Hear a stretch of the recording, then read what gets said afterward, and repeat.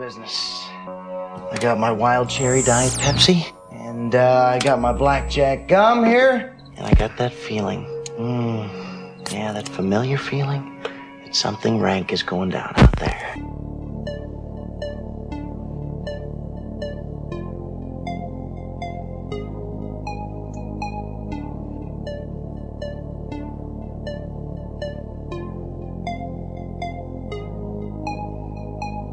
I'm funny how? I mean, funny like I'm a clown, I amuse you, I make you laugh, I'm here to fucking amuse you. How the fuck am I funny? What the fuck is so funny about me? Tell me what's funny.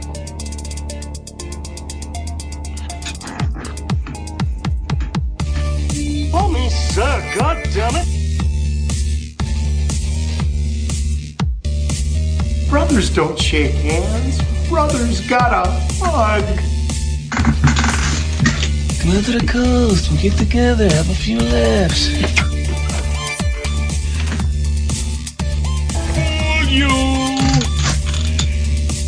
As far back as I can remember, I always wanted to be a gangster.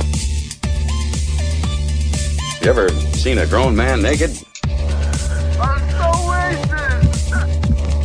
Anybody move out, blow your fucking head off. And the medic gets out and says, "Oh my God." I'm your huckleberry. My advice to you is to start drinking heavily. Put that coffee down. Pauline, this calls for the old Billy Baroo. That's a huge bitch. The royal penis is clean, Your Highness. Hey, where are the white women at? Yippee-ki-yay, motherfucker.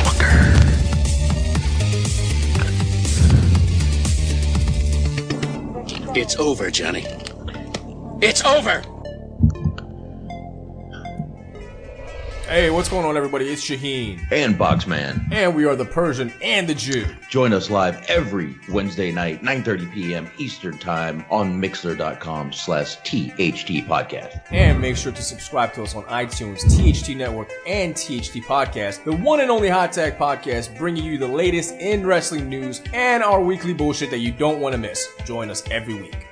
El Sylvester. Whenever I get to the chopper, I listen to THT Movie Review. Hell, Boxman and Anthony, they cover movies like Wall Street, Die Hard, Bloodsport, and Terminator. Ladies and gentlemen, for the very best old school pro wrestling discussion, check out the Raymond of Pro Wrestling. WWE, WCW, ECW, the NWA, and everybody in between. We cover them all, only on the THT Network. Check us out.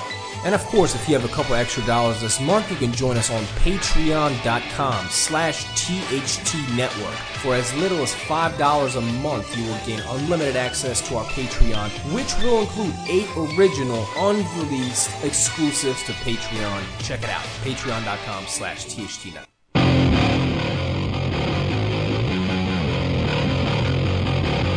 I will break into with what's written on my heart. I will break.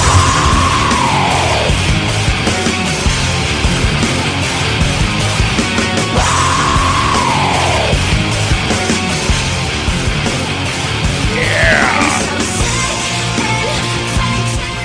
Well, if that didn't just fucking wake you up, I don't know what the fuck's going to.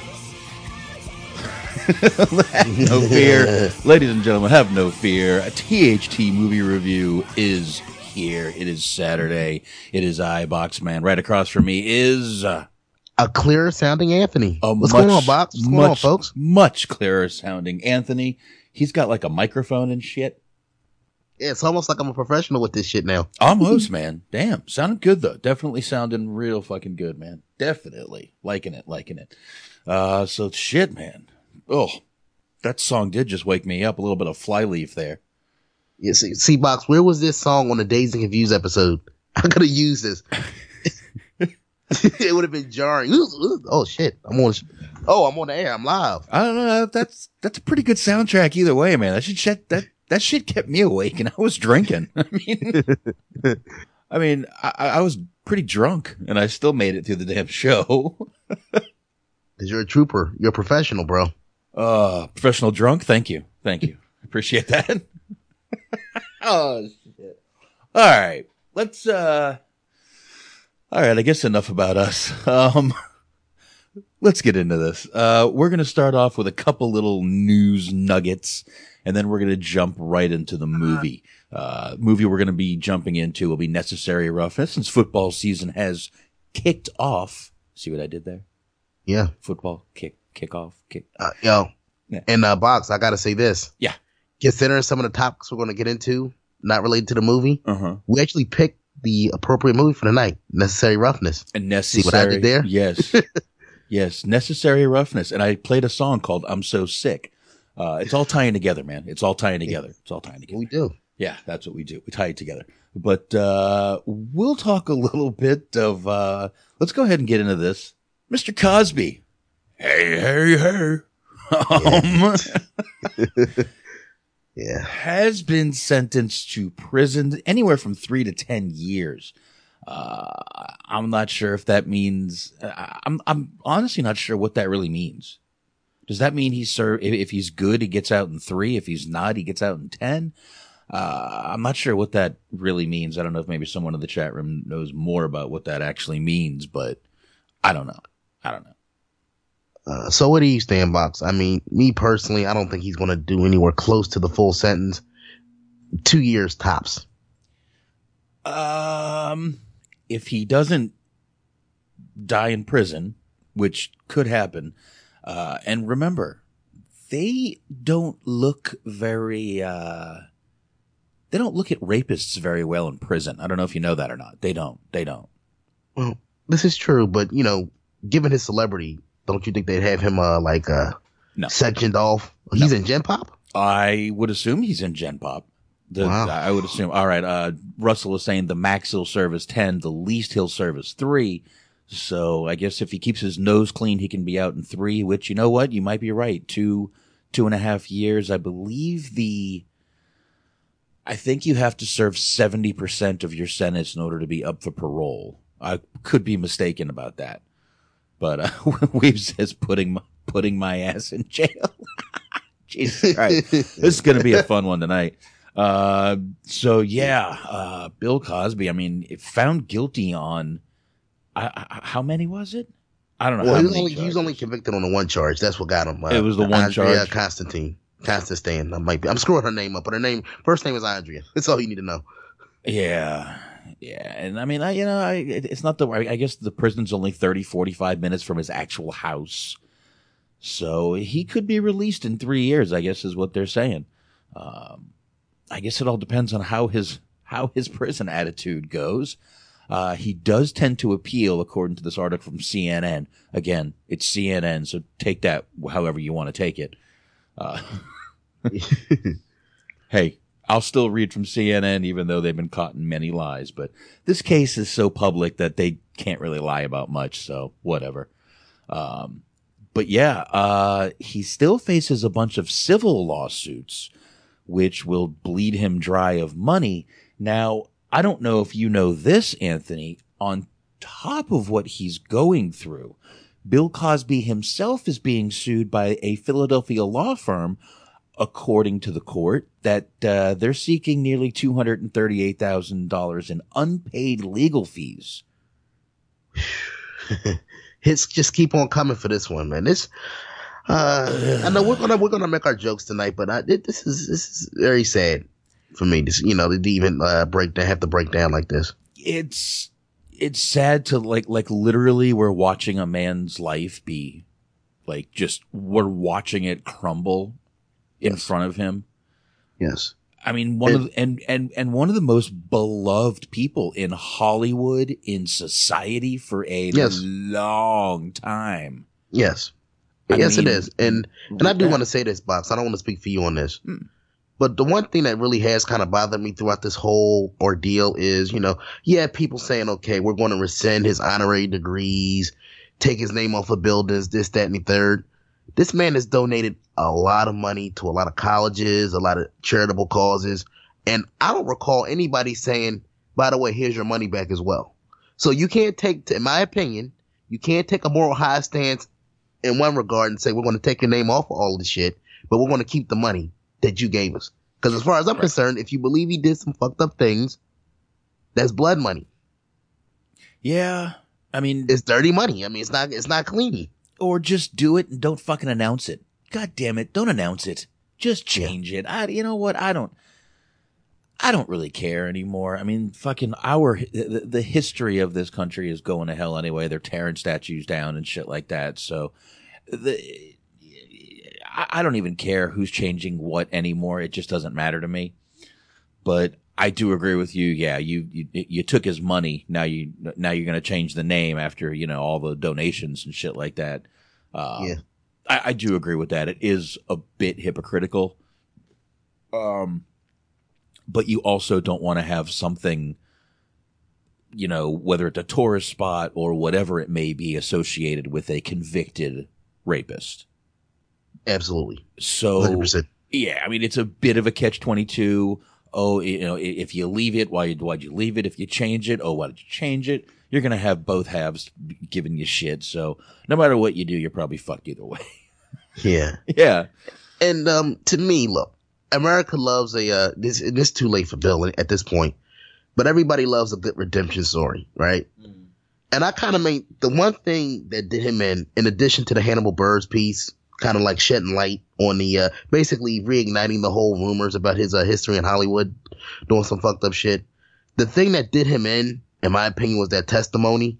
And just throughout the whole situa, he's never come across as remorseful, sincere at all. Barely even sincere. Like very kind of like cavalier. Because even when he kind of said, like, you know, if you read the testimony, I don't have it in front of me, but he said something along the lines of, you know, back in the day, you know, party, you know, basically sex parties, you give people pills to calm down and it would lead to other things, which that was the climate that he came up in. And I feel like he came up in that climate, but his attitude towards situations didn't change. In other words, he took a 1970s mindset and tried to apply it to the 80s, the 90s, the 2000s. Right. So a lot of those women, let's be honest, were complicit in certain situations. Like I said, if you're in Hollywood, you're at a party, you can't tell me there wasn't some complicity, you know, pills, favors, yada, yada, yada. Right. I do believe he did something wrong, but I'm just saying he came from that era where it was like the Wild Wild West. And his mindset never changed. And I feel like if he had at least showed some level of, you know, being remorseful, or, you know, it was a different time, I've grown since then. Not to say that the result wouldn't have been the same, but I feel like people wouldn't have been as harsh in their criticism towards him. Yeah, I mean, that's possible. Might not have happened, but I don't know, man. I mean, you just got to remember, this was like I said, a beloved character in Hollywood, a TV role model father. And we find out he's been doing this so fucking long. So, you know, it's like even that worked against him. The fact that he was this, you know, role model dad that people wanted to be like. And, he's such a great father and husband. And, you know, meanwhile, half the cast was scared to death of him. Yeah, I mean, take the rape allegations out of it for a minute. This man had that image of being like a family man, married man. You're out here cheating on your wife multiple times.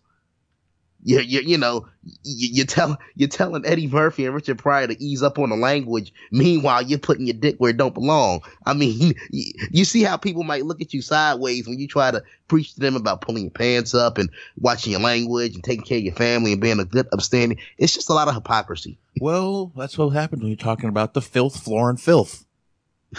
Damn it. Yep. Motherfucker, have a coke and a smile and shut the fuck up, bitch. Yep. And how funny. And look, how long do you think Eddie Murphy was sitting on that? Because if you remember, when all of this shit came out, when it was his first, stand up in 20, 25 years? The first thing first jokes he hit, he had to Bill Cosby. It's like he had that shit in the chamber. It's like he was waiting for the longest time. He couldn't get that shit out fast enough. He couldn't get him out fast enough. That's why you gotta love Eddie Murphy, boy. I think Eddie knew a little more than what everybody else knew. Oh, he waited. Oh, you could tell.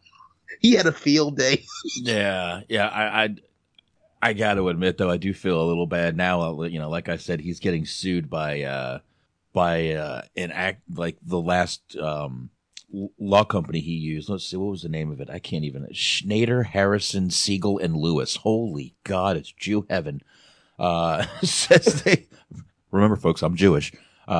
Says they worked for Cosby on legal issues, including the charges that Cosby drugged and sexually assaulted Andrea Constand. So, yeah, said he was. This guy said he was retained in 2016, withdrew from the case because in 2018, before Cosby was convicted. So I guess this guy knew it wasn't going to be a good outcome. But we got Bobby on here. Is that Bobby? Yeah. What's up, Bobby? What's going on, Bobby? Hey, can you hear me okay? You're fine, man. You're good. Can you hear us? Perfect. Nice. Yeah, man. All of this craziness, man. Yeah. Wow. So, Bill Cosby. Yeah, Bill Cosby. Your thoughts, Bobby? This is, from your era too. Yeah, pretty much. I mean, to be fair, like Cosby was doing this thing, like before my time, and I was a kid during the whole Cosby Show, the whole when he was more wholesome, because before he became the more wholesome, he was doing children's shows and things like that. Most of his stand up was kind of fairly clean. The Cosby Show, of course, was a wholesome family thing, but before that, he was also doing movies and stuff like that, where he wasn't, he wasn't doing the best representation of us. Yes. Yep, man. He was a part of that blaxploitation era. Wait a minute. Are you telling me Ghost Dad was an Emmy, like a award-winning movie? Is that what you're telling me? Yeah. See, that came along a little bit later, but yes. I don't know, man. I mean, it's, of course, I'm not happy. I'm not happy about any part of this. Like anybody who's happy about any part of this is kind of a fucked up individual, because any way that you look at it, either Bill Cosby raped all of these women, which, regardless of what the outcome was, I'm inclined to believe that he did do what he was convicted of. That's a fucked up thing that he did that to all those women. If he was falsely convicted like he claims, that's a fucked up thing.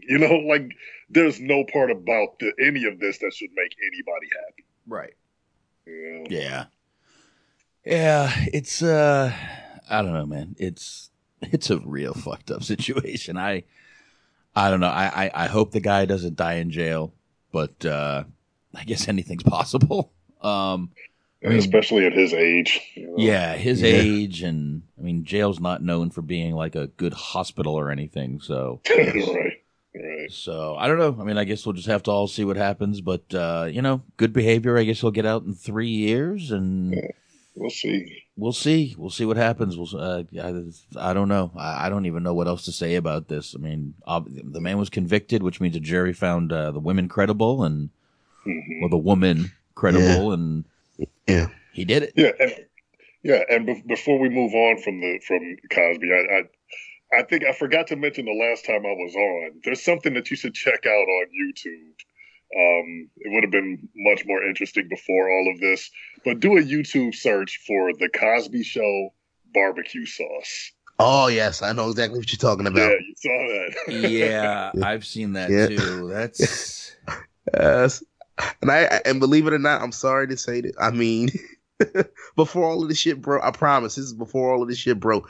That was actually one of my favorite episodes of The Cosby Show too. The whole. Yeah, that was. And another thing that Anthony actually brought to my attention a little bit ago was the Marsha Warfield statement. Yeah. Like to me, that held a lot of weight. That put a lot of credibility behind everything that, like all of the accusations, in my opinion. Maybe I'm wrong for that because, You know, I'm more familiar with her than most of the other women, but for me, that just put that much more weight behind it. And she's a woman you don't want to fuck with. No, man. It's kind of scary. Yes. I think we might need to play the barbecue sauce scene. I think that. If you give me 4 seconds, I'll skip the ad. Yeah. There, let's go ahead and play that just to show what we're talking about here. Here we go. Let's do that. Here we go. Well, it certainly is nice to see them work things out for themselves. They haven't worked anything out for themselves. It's my barbecue sauce. Your barbecue sauce. My barbecue sauce. Haven't you ever noticed after people have some of my barbecue sauce, after a while when it kicks in, they get all huggy-buggy? Oh, stop. I'm dead serious. Haven't you ever noticed that after one of my barbecues and they have the sauce, people want to get right home? Let me tell you something else. I got a cup of it up on the night table. And I got a cup of it, I said. Left it up there breathing. Why don't you give the chicken to these people? Well, at least he left him breathing. Anyway, let's keep going. Have some sauce. So here's the rest of the chicken, you guys.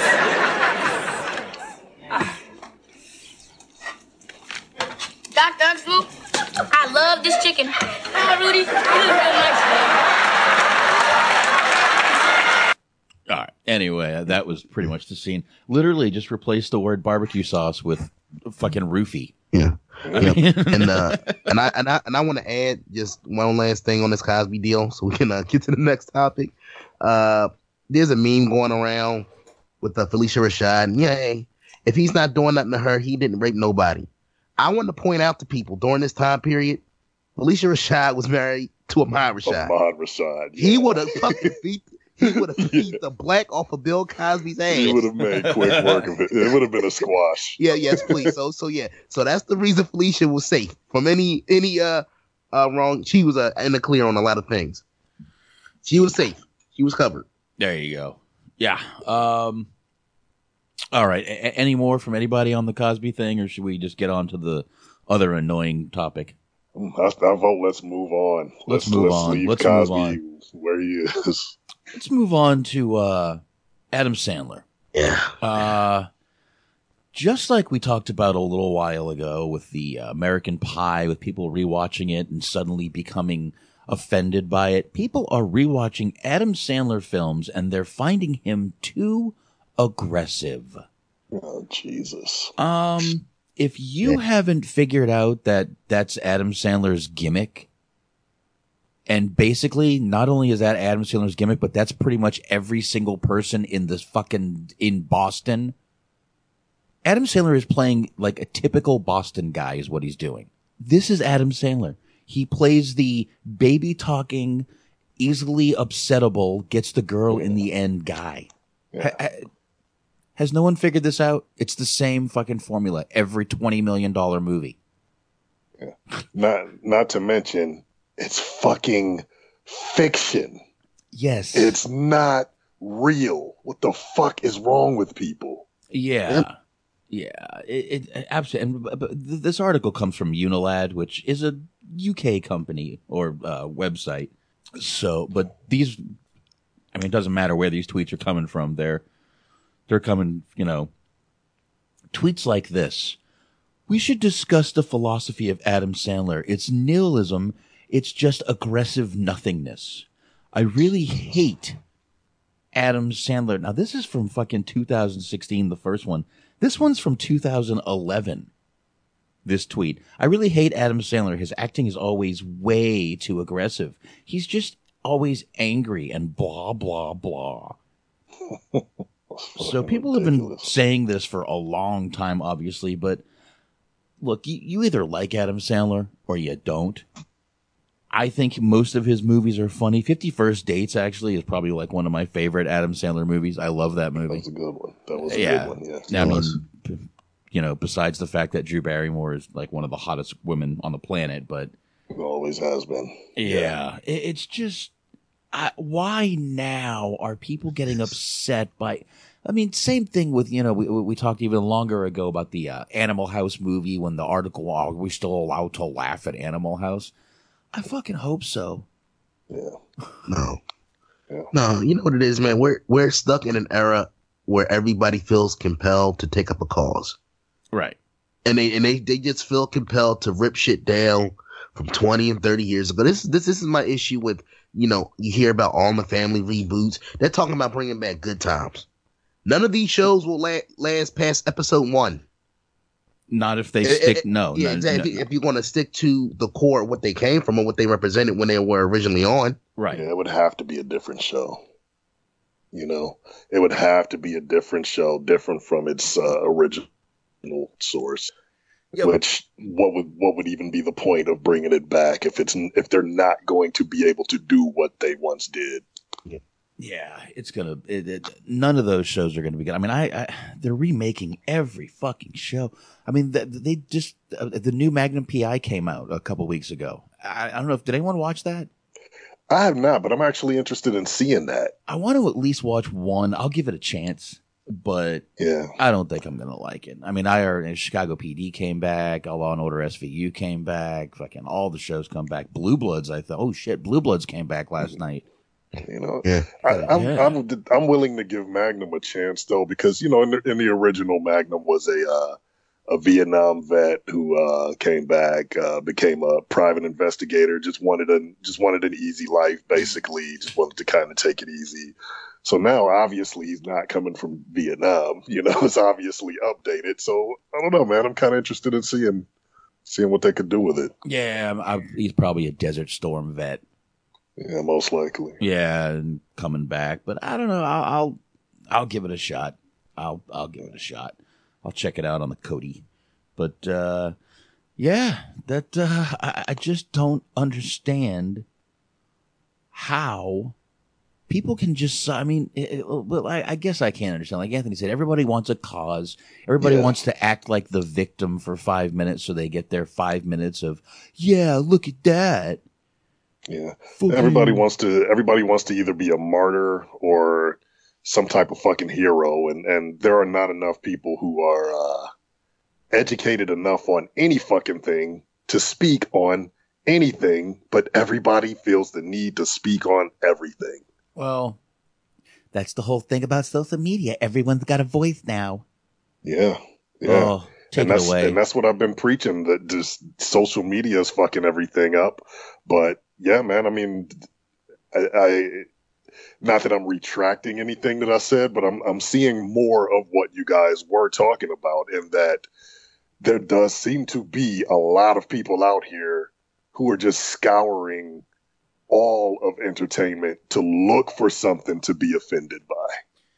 Yeah, but then, I mean, have you guys ever heard of what's his name? Jalal, whatever his name is, that does the, like the pranks where he'll like throw fake bombs at people.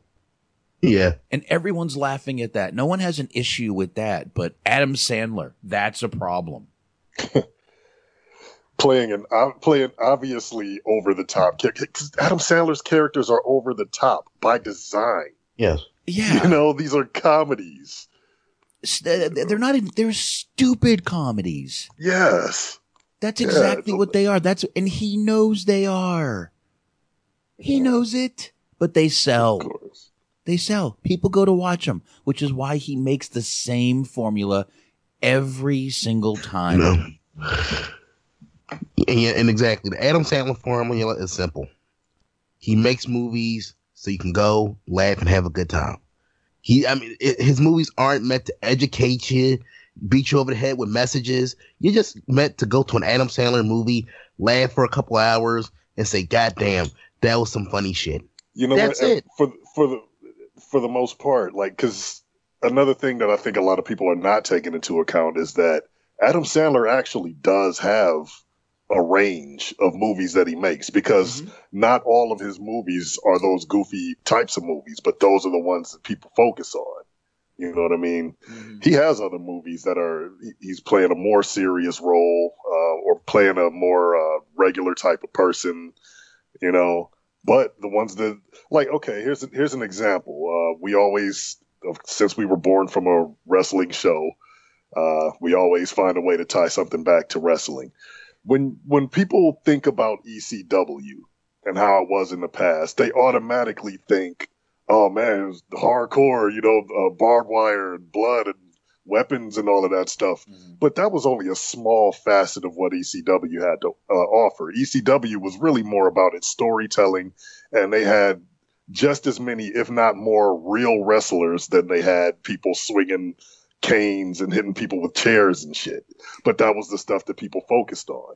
So right. With Adam Sandler, the thing that gets the most attention is when he plays these characters that have the extremes, when he talks the baby talk, and then 10 seconds later, he's yelling and screaming at you. Those are extremes because it's a fucking comedy.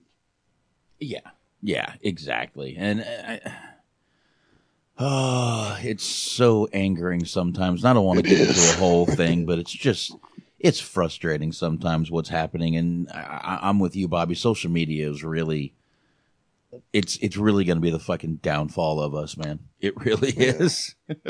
Yeah. Too many people feel they have a voice, which shouldn't be a bad thing, but it's turning out to be a bad thing. Yep. It is. Family and friends are unfriending each other over fucking politics and movies and video games and I don't get it, man. I don't unfriend anybody. You got a different view on politics, that's part of life. People are supposed to. You're not all supposed to think the same. That's great. That's the way it's supposed to be. But I don't know. Just it is getting a little out of hand. Yeah, with Twitter and Facebook and Instagram and all the other shit. Yep. So, and the sad thing is, it's like where's the line anymore? Like you can't. Everybody's so gun shy about saying the wrong thing to offend somebody that they're offending people. So because we're just so like, you don't know what to say, you don't know where the line is. It's just it's a big mess. You're absolutely right. Look at the whole Meltzer thing again. I'm sorry to keep bringing things back to wrestling. No, it's fine, dude. The whole Meltzer thing, when everybody blew up at him, and all he was trying to do was express his opinion in a polite and non-offensive way, and that offended people. Well, well, because he said it about a woman. Of course. That was really the whole thing. He said it about a woman. If he had said that about, I mean, how many times? Please, everyone jokes about Cassius Ohno being a fat piece of shit. Fat. Every podcast on the planet has the he's fat. Yeah. Yeah, everyone sits there and calls fucking, Chris Hero, oh, he turned into a fat piece of shit. No one bitches about that. Meltzer could literally say Chris Hero has really let himself go. He was a lot lighter back in ROH. No one would flinch. Yeah. No one would fucking flinch. There would be jokes. There would be memes still, Yep. It's not a big deal, Yeah. But since he said it about a woman, that's it. Women are... he wasn't even talking about her weight. That's the fucking funny part. He was trying to be respectful. He was trying to say she had bigger tits. Yeah. And he basically was saying, like to Bobby's point, he was basically trying to say in a nice way, I preferred her when she had smaller natural tits. I don't like big fake tits. He would have been better off just saying that. Yeah. Yep. Than trying to beat around the bush with it. Yeah. Exactly. He would have been much better off just coming out bluntly with it. And he would have gotten some backlash, but at least his message would have been clear. Mm-hmm. Yeah, it would have been. It just, I don't know, man. I'm going to start just getting into a fucking bad spot here.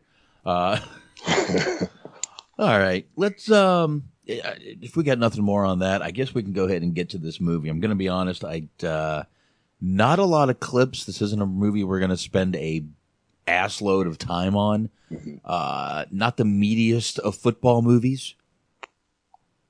I don't think it's meant to be, honestly. No, it's really not. And again, we're talking about Necessary Roughness from 1991. Decent football movie. We'll go through a few of the cast here real quick. Let's start off with the main guy, Scott Bakula.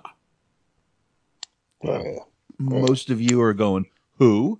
Most of you know him from Quantum Leap. Yep. If you have not seen Quantum Leap, go on Hulu. All episodes are on Hulu.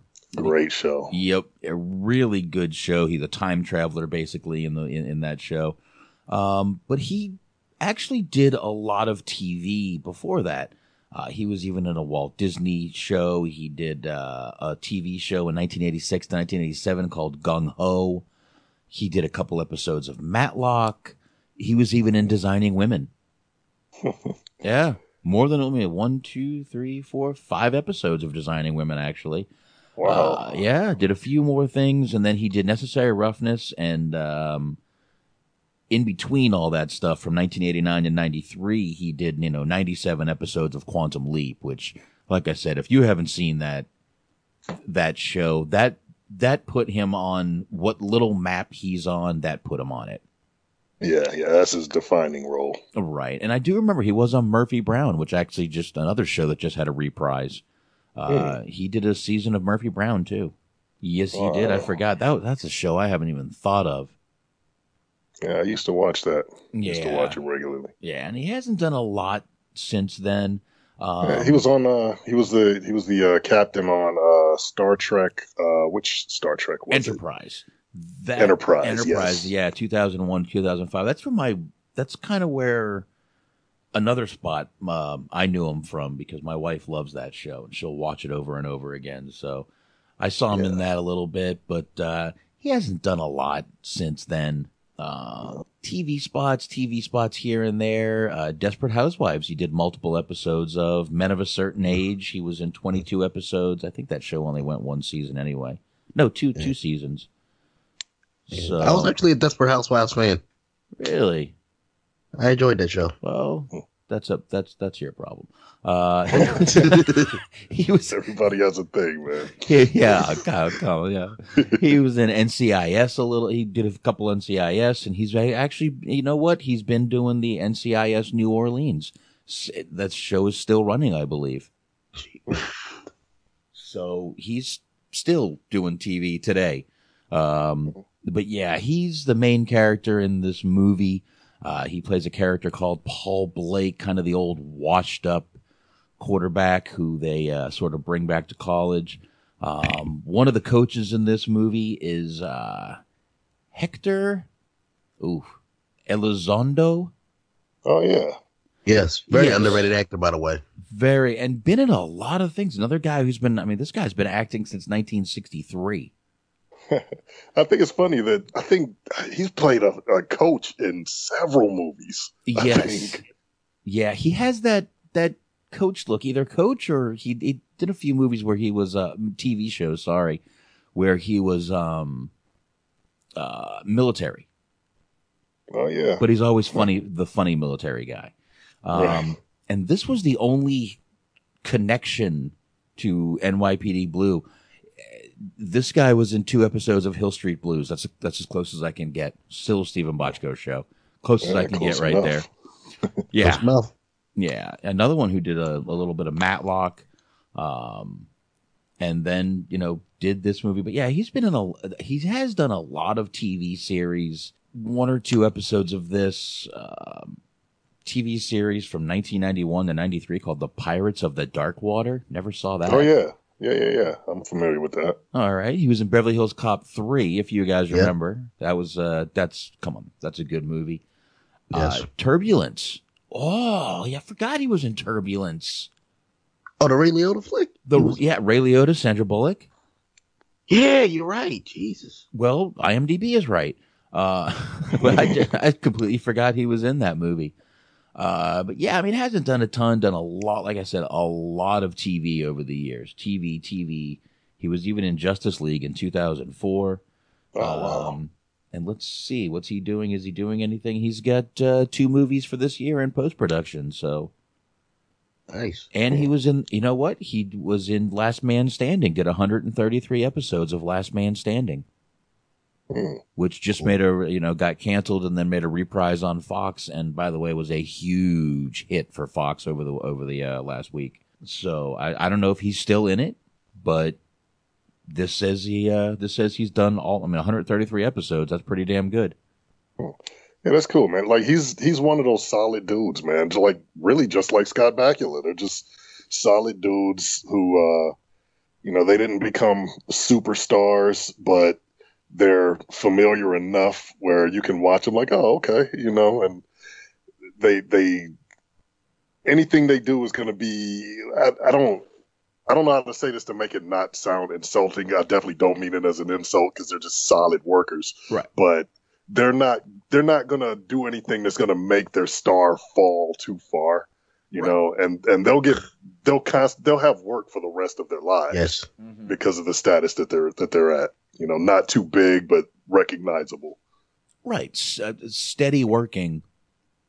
Not, yes. Not just, not the biggest star, but steady working. Yes.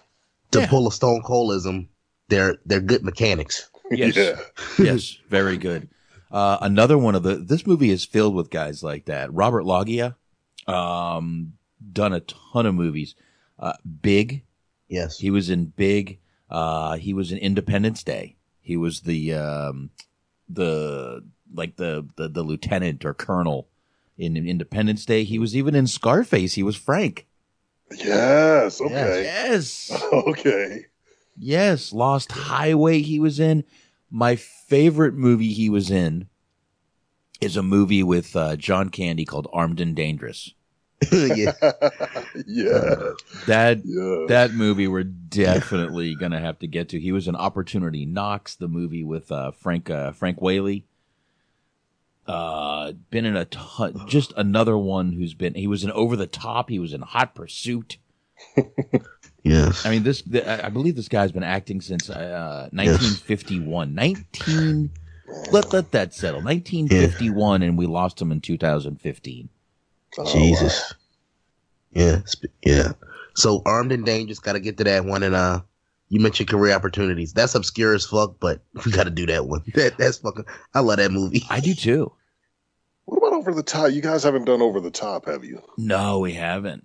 No. That's been a long time since I've seen that. And I feel like that movie has been mentioned a few times during the run of this show. So I think that's one worth getting into. And he was also in the original SWAT series. He did a couple episodes of that too. This guy just been in so many. I mean, let me see how many. Oh my God, I keep scrolling. Just to give you an idea, 234 credits.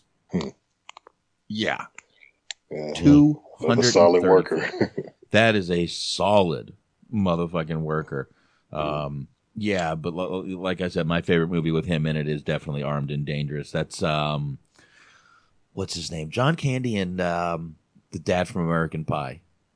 Eugene Levy. Eugene Levy. Yeah. Absolutely. A few more actors I want to go through in this one. Larry Miller. We've all seen. Yeah. I mean, classic. Basically, you know him as the dad from 10 Things I Hate About You and The Nutty Professor. And he was he always plays he kind of plays the college guy, in a lot of, not the college guy, but the dean or the real, the dick. The asshole, yes. Yes. You just want to punch him. Yeah, yes. Yeah. He's so good at that. He's good at playing the asshole, the funny asshole who you want to punch, but you just can't help but laugh at him. Yeah, yes. He literally plays the same character in this movie as the character in Nutty Professor. Literally, it's the same character. Yep. Yes. Absolutely. I'm not going to spend too much time on him, but he's another guy, solid fucking worker. Yeah. Yes. And I haven't listened to it yet. I have it saved. He actually has a podcast. I don't know if you guys knew that. Oh, no, really? I didn't know that. That would be interesting. Wow. Yeah. I want to say I've heard him do stand-up. I think I was introduced to him through stand-up before I even saw him in any movies or anything. Yeah. And I think I remember him being pretty funny in his stand-up. Yep. And speaking of stand-up, that's the next actor we're getting to is Sinbad. Oh, yeah. Yes. Sinbad is also in this movie. This was not his first movie, but an early movie for him. Yes. Matter of fact, Sinbad, a lot of people got introduced to him on that one episode of The Cosby Show.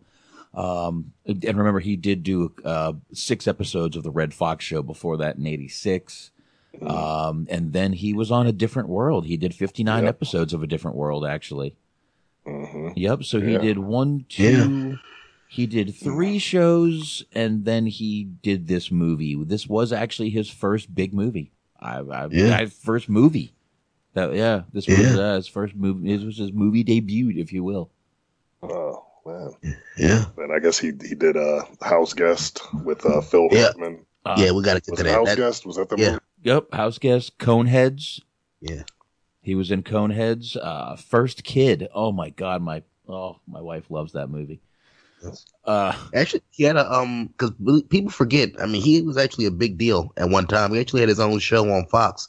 Yeah, lasted about 1 season. Yeah, 24 episodes, 1 season. Yeah, he did. His comedy wasn't great to me. Wasn't horrible, but definitely wasn't great. Yeah. Not horrible. I would laugh at a few things he said, but he's done a few things here and there. I don't know what. I mean, like Anthony said, he was a big deal for a while. He was huge, and his career just kind of took a little fall out of nowhere. It just kind of fell. He did small stuff here and there. I'm scrolling through 90% of this stuff I've never even fucking heard of. So we'll just move on from that motherfucker.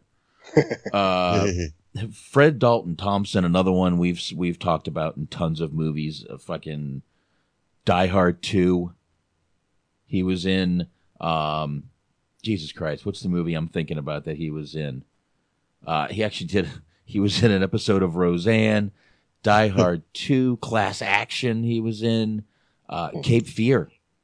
Cape Fear, Thunderheart. You ever see Thunderheart? Oh, when that come out? Val Kilmer. Okay. That's a good movie. You need to check that movie out if you've never seen it.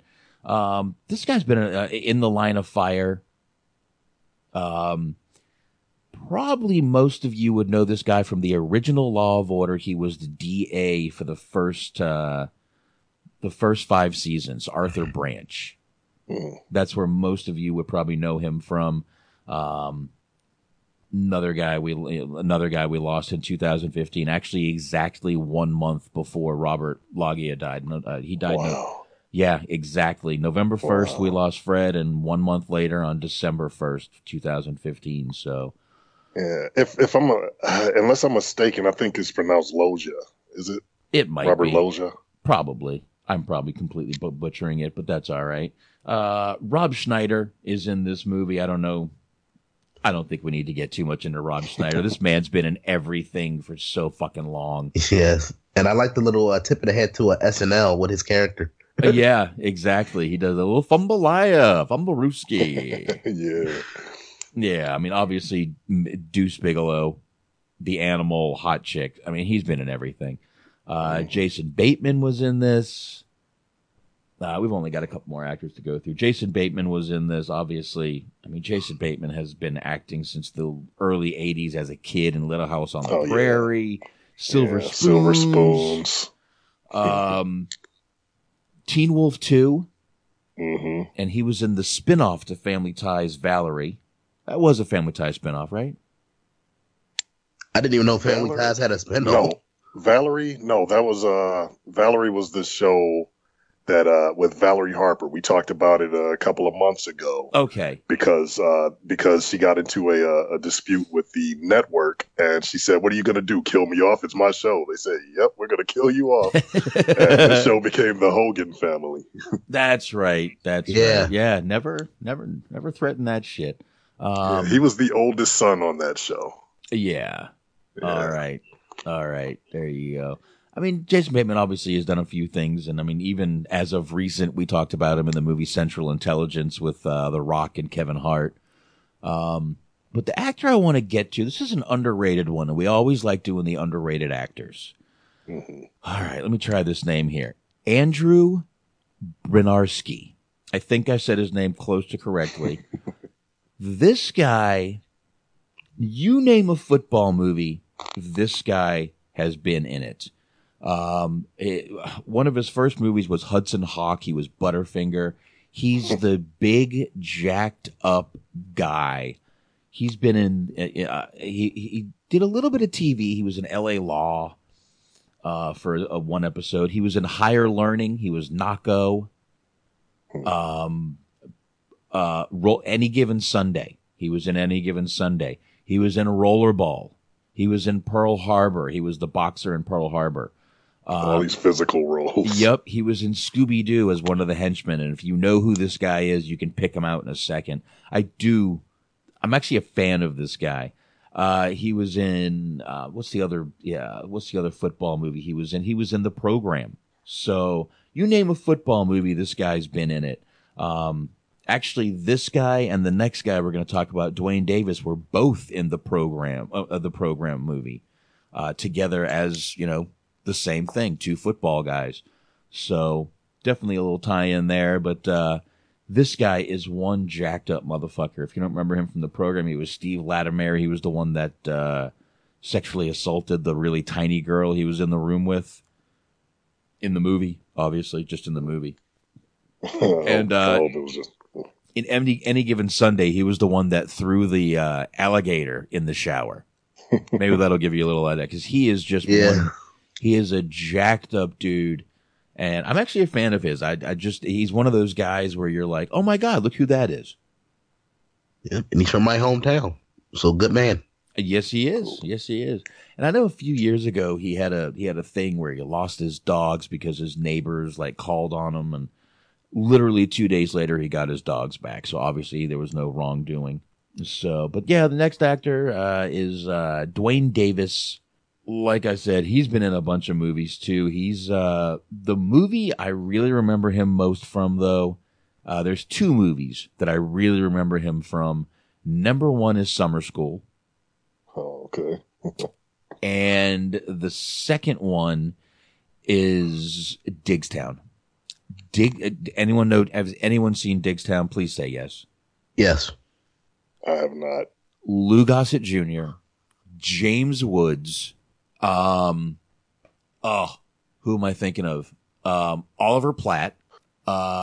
Jesus Christ, who else is in that movie? That movie is star-studded. Bruce Dern. I got you with that one, didn't I? Oh, shit, yes. Bruce Dern. Dude, Diggstown is a great, great little fucking movie. It's a good movie. Really good. And Summer School, if you're my age, you've seen Summer School. Did you ever see Summer School? Of course. Okay. Yeah. It's been a long time, but I'm familiar with the movie. All right. And this guy even has a small part in Beetlejuice. He's the dumb football player. But yeah, like I said, he's in the program as Alvin Mack. He's in Under Siege, the original Under Siege, as Johnson. He's one of the kitchen guys.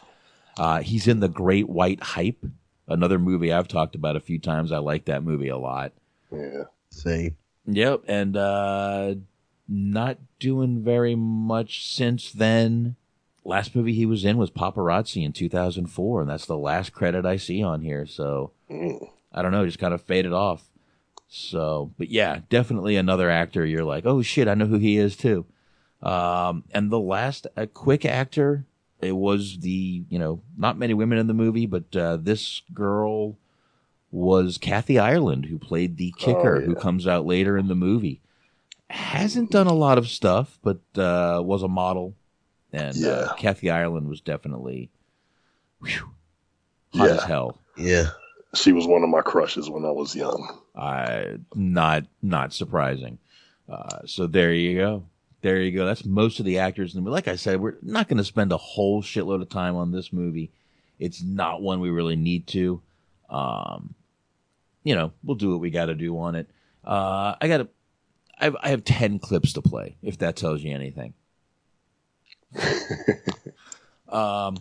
That's plenty for this movie. That really, it really is. We didn't need very many for this movie. 10 clips, and I think I struggled to get to 10. Yeah. But movie starts out here. I'll go ahead. I don't know. You guys got anything else some more to say on the actors, or we're pretty good on those right now? Well, I'll just say that 10 clips for this movie, and that's not to take away from this movie. Like this, like you said earlier, this is not a meaty movie, but it's just a fun little movie. You know? Yeah. It's the old guy gets his comeuppance, you know, kind of, and while teaching the college kids how to you know, be men and play football or whatever you want to talk about it. That's pretty much the basis of the movie. Obviously, Scott Bakula is the old broken down quarterback, like we had said. The movie starts out basically with, you know, looks like a bunch of fields, and starts out at a farm. He's driving a tractor around, Scott Bakula is, driving a tractor and just kind of, you know, doing farm work. And I'll go ahead and start with the first clip, because really the first stuff is just him practicing throwing the football, which, you know, he does tell the coach he's never had thrown a football in years. But here we go. Let's start with the first clip of the movie. The first clip of the movie. Here we go. From champs to chumps. Just 6 months ago, the Texas State Fighting Armadillos were billed as the greatest college football team in history. And now, they are history. Yesterday, the commission slapped Texas State with a staggering list of infractions, including recruiting violations, steroid abuse, illegal payments to players, and, of course, grade tampering. The way these guys are going, their yearbook photos will be used as mugshots. Joining us tonight is our guest commentator, the legendary Ed Straight Arrow Gennaro, the man who once threw 5 All-Americans off his football team for taking money from boosters, but still won the Cotton Bowl. Thanks for joining us tonight, Coach. Good to be here, Chris. Coach, what's the latest on the Armadillos? Oh, Chris, the penalty handed down to Texas State will set an example for the future of college football. What happens to the players? Well, all the players from the old team have been expelled and all the coaches have been fired. Where will they get their new players? Oh, their new players must be real students. No more scholarships, no more monkey business, no more special favors, or else no more football. Got it. Mr. Gennaro, Carver Purcell, president of Texas State. Sorry. So real quick, that's the narrow part of the story right there, where this is kind of how they all get into the predicament they're in. The school that they're at got slapped with tons of fines. Now, I don't know if you guys know, but this is actually based off of a true school in Texas. Really? Nice. This is actually based on a scandal in the 80s from Southern Methodist University, SMU. They had been placed on probation 3 times in 1980s for repeated recruitment violations, giving monetary enticements to players and their families. In 1987, SMU was punished under the repeat violator rule, better known as the death penalty. All football was canceled. All scholarships were revoked for the 1997, and they could only play away games. They could not play at home in 1988. Even though they canceled the season, the team actually refielded in 1989, and they did not have a winning season until 2009. So literally took them 20 more years to have a good season. So yeah, this is based off of a real, true Texas school. Way to go, Texas. Way to go, Texas. All right, Texas. We're Texas. Yeah. But what I like about that opening scene, though, right there, is that it simply laid everything out. It laid out the whole premise of the movie. Right? Exactly. Just in narration. Yes. This is what is happening, and there you go. Exactly. So they literally lose like 90% of their team due to, you know, they added a few things. Obviously, they took a few liberties. They added the steroid infractions and things like that. But yeah, they basically lose their whole fucking team. Yo, you mean a college had morals when it came to athletics? I'm actually surprised at that. Kudos. This was early in the days. But yeah, that they, and you know, the next scene basically is the what do they call him? The athletic supervisor or whatever. Alumni is what he is. The alumni supervisor literally gives him the job and tells him, we got to run this straight. And they do. That is basically what they do throughout this movie. And this is where he hires, of course, his longtime partner, Robert, what is it? Loggia? Loggia. Like Porsche. I got it. So this is where he hires him. They sort of, he's kind of the rough, tough. If you've ever seen him in a movie, he plays the same character too. Yeah. The rough, grizzled, old veteran of whatever they have his part playing. He's it. He's the grizzled old veteran. So it's these two guys. It is Coach Ed Gennaro and Coach, what are we going to call? Jesus Christ, what's his fucking name? Wally Rigg, who, by the way, is one of the funniest coaches I've ever seen in my life. And they're going to try to kick this whatever people they can get on this team. They're going to try to kick him into shape. And that kind of brings us to the next scene where they're this is how bad of a team he's dealing with. There's a little visual in here. When it gets visual, I'll stop it real quick. But here we go. Let's just give you an idea of kind of what's going on here. All right, Popke. Show me the arm, son. Throw the ball. Oh, genius. All right, so literally he said, show me the arm, which obviously meant throw the ball. The kid makes a muscle for him. This is the genius they're dealing with. But I'm going to keep playing this scene. You'll understand what he's doing throughout it. Come on. You ready, Wyatt? Ready to go. Set! Hut!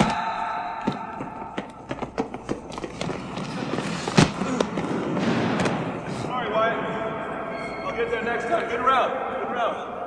All right, relax, son. Try again. Stand.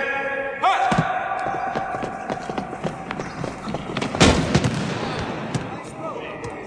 I thought you were gonna do one of these. How about that? He stinks at two sports. I can work with him. Just butt out of my offense, will you, Wally? I think you can build an offense around a guy who throws like Edward Scissorhands. We're going to play a hell of a lot of defense. Oh, shit. And now we get to where Coach Wally goes and he sees they're in trouble. So he goes and talks to Scott Bakula out there on a farm doing, loading up cattle into a truck. Goes and talks to him to try to convince him to come on back and play football because he's still eligible for college. I'm not even sure if this is like a legal thing to do either. Yeah. I got no clue. But he does go back, talks to him a little bit. I guess I can play a little bit of the conversation. What the hell? Here we go. Yeah. Haven't thrown a football in years. Well, that's good. Then it's rested. You realize you never enrolled in college, so you can still play as a freshman? Good place to start. Could have saved you a 200-mile trip, Coach. Blake, I know why you passed up on college. Yeah, well, that all happened a long time ago. Well, aren't you the least bit curious about what you missed out on?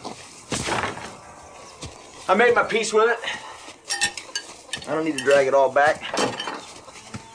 Hey, I'm not asking you to give up the Ponderosa. All I'm asking you to do is come out for the team. Team? Yeah. You don't have a team, Coach. Hell, you're dragging kids off the street and throwing them to the wolves. You expect me to come back and get the shit kicked out of me? The hell's that gonna prove? Maybe you're right. Maybe you should stay here with all your high school trophies and wonder just how great you might have been. Now, I believe we all know to a football player that hurts.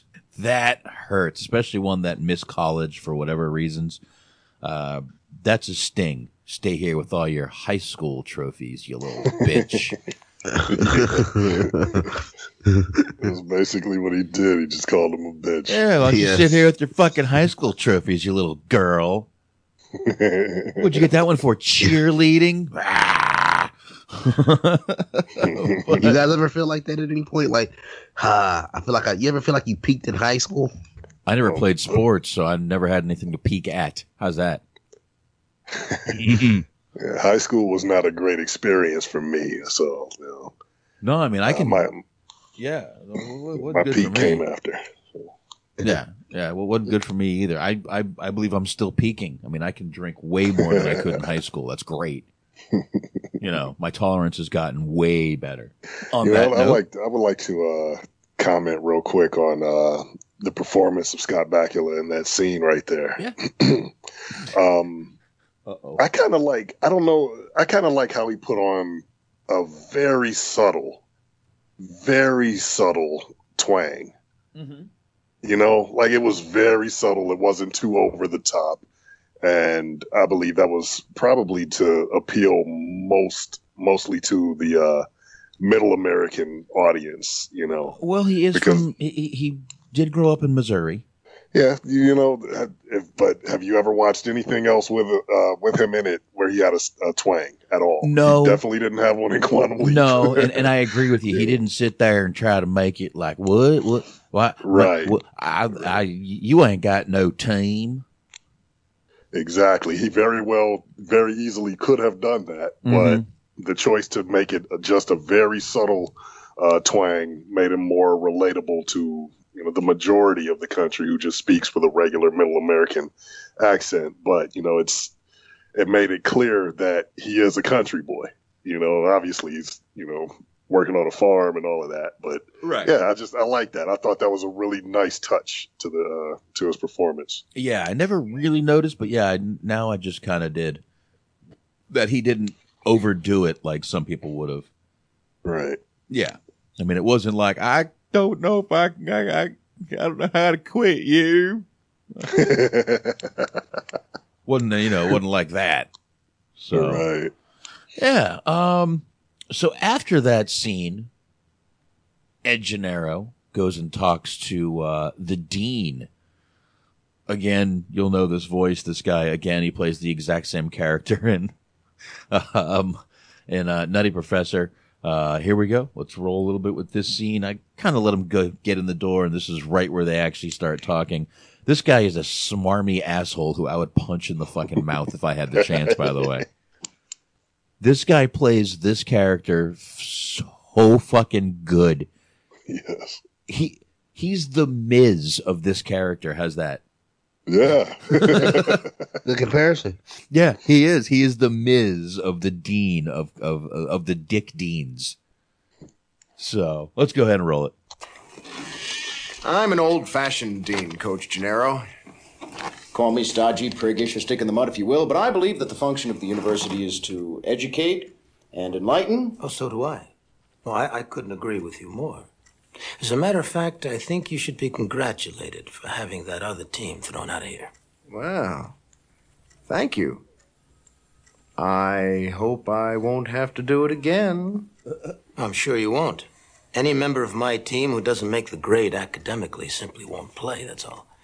Well, now that we've got that settled, let's have lunch. One moment, please, Carver.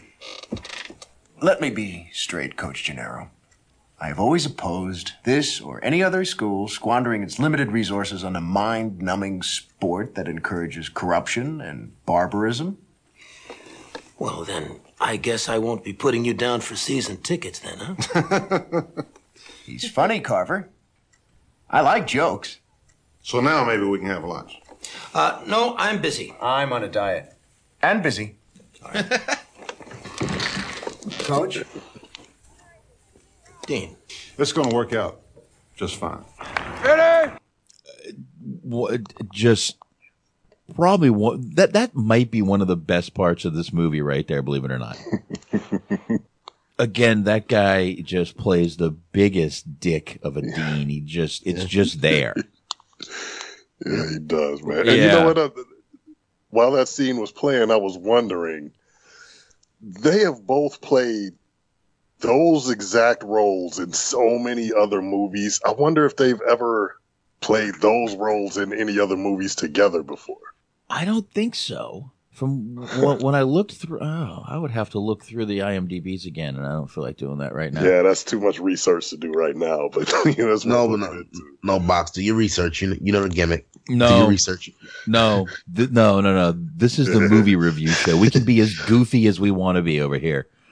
Yeah, but real quick, I do want to point something out about Larry Miller here. We can all agree he plays a phenomenal dick, but go out of your way to actually watch his performances. He says so much without saying a word. Yeah. Guy has some very underrated facials.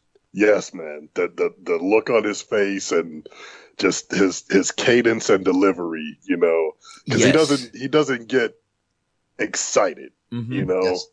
It's that tone and that fucking punchable that punchable look on his face. Exactly. He's so fucking good, man. Exactly, man. I compare it to like somebody like Red Fox back in the day. You would think Red Fox, with his stand-up act being so dirty, he wouldn't work on network television.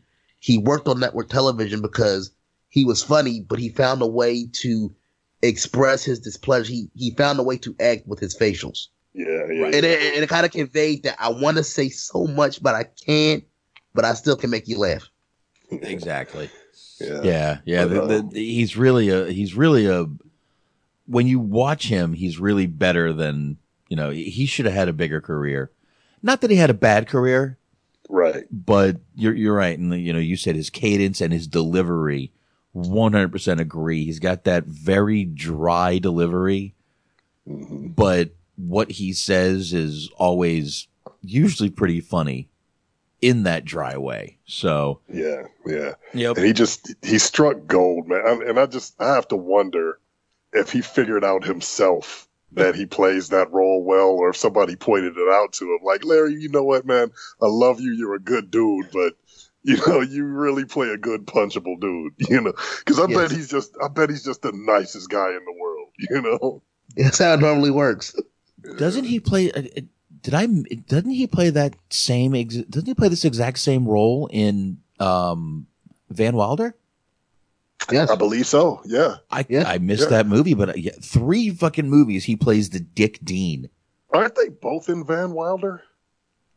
Isn't Hector Elizondo in Van Wilder? No. He's not at all. I'm going to look it up. Yeah, Anthony can look it up while we go to the next scene, which is them.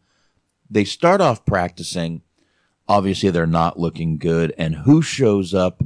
Mr. Bakula, Mr. Paul Blake. And here we go. Oh, listen to that 80s music. 80s rock country music right there, buddy.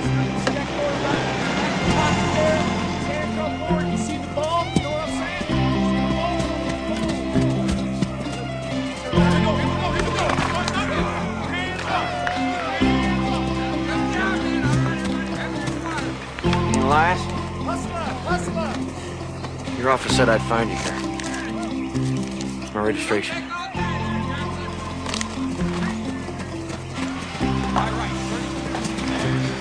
You don't listen? Yes, thank you.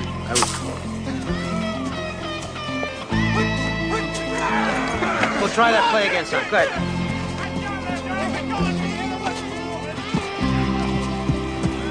Wally, did you hire an assistant coach without telling me? No. They got your quarterback without telling you. Wally, well, I hope he gets younger as he gets closer. Just give it a look, will you please? Wait! Tattoo somebody! All right. And he does. He throws the ball and knocks the guy off his feet. So he's a hell of a quarterback. So they do have one player now because the other players are all shit. But, the quarterback, the man, he's going to whip this team back into shape, I guess. I don't know. Oh. But, geez, a little burp there. So obviously he goes, Scott Bakula goes walking up into the dorm rooms and they're kind of making fun of him a little bit, but he meets his roommate, who's one of the biggest goddamn men I've ever seen in my life. He's the baby of the family, apparently. Yes, his name means runt of the family, and I'm trying to forget his name. What did they call him? Holy shit, he's not even in the original. He's not even up here in the beginning. Manu, right? Wasn't that his name? Manu? Something along those lines. From the Isle of Samoa, which popped me big. Manu Mana. Manu Mana. That was his name. Manu Mana. That's his name. Like I said, one of the biggest guys I've ever fucking seen. The guy is amazingly huge. They just call him Manu in this movie. But, yeah, he meets him, and that's his new roommate. You know, they, of course, get along. He's, you know, a very nice big Samoan, unlike Roman Reigns.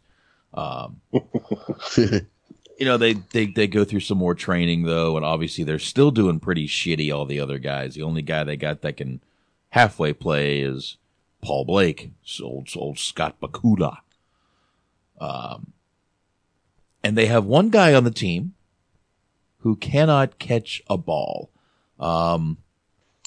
Featherstone. Played by Dwayne Davis, who plays the complete opposite character in the program. I mean, he's a badass in the program until he gets taken out. But they actually call him Stonehands in this movie because he can't catch the fucking ball for shit. So, but yeah, I mean, they're practicing. Paul Blake is, you know, he's having a hard time keeping up because he's old and he smokes in this movie.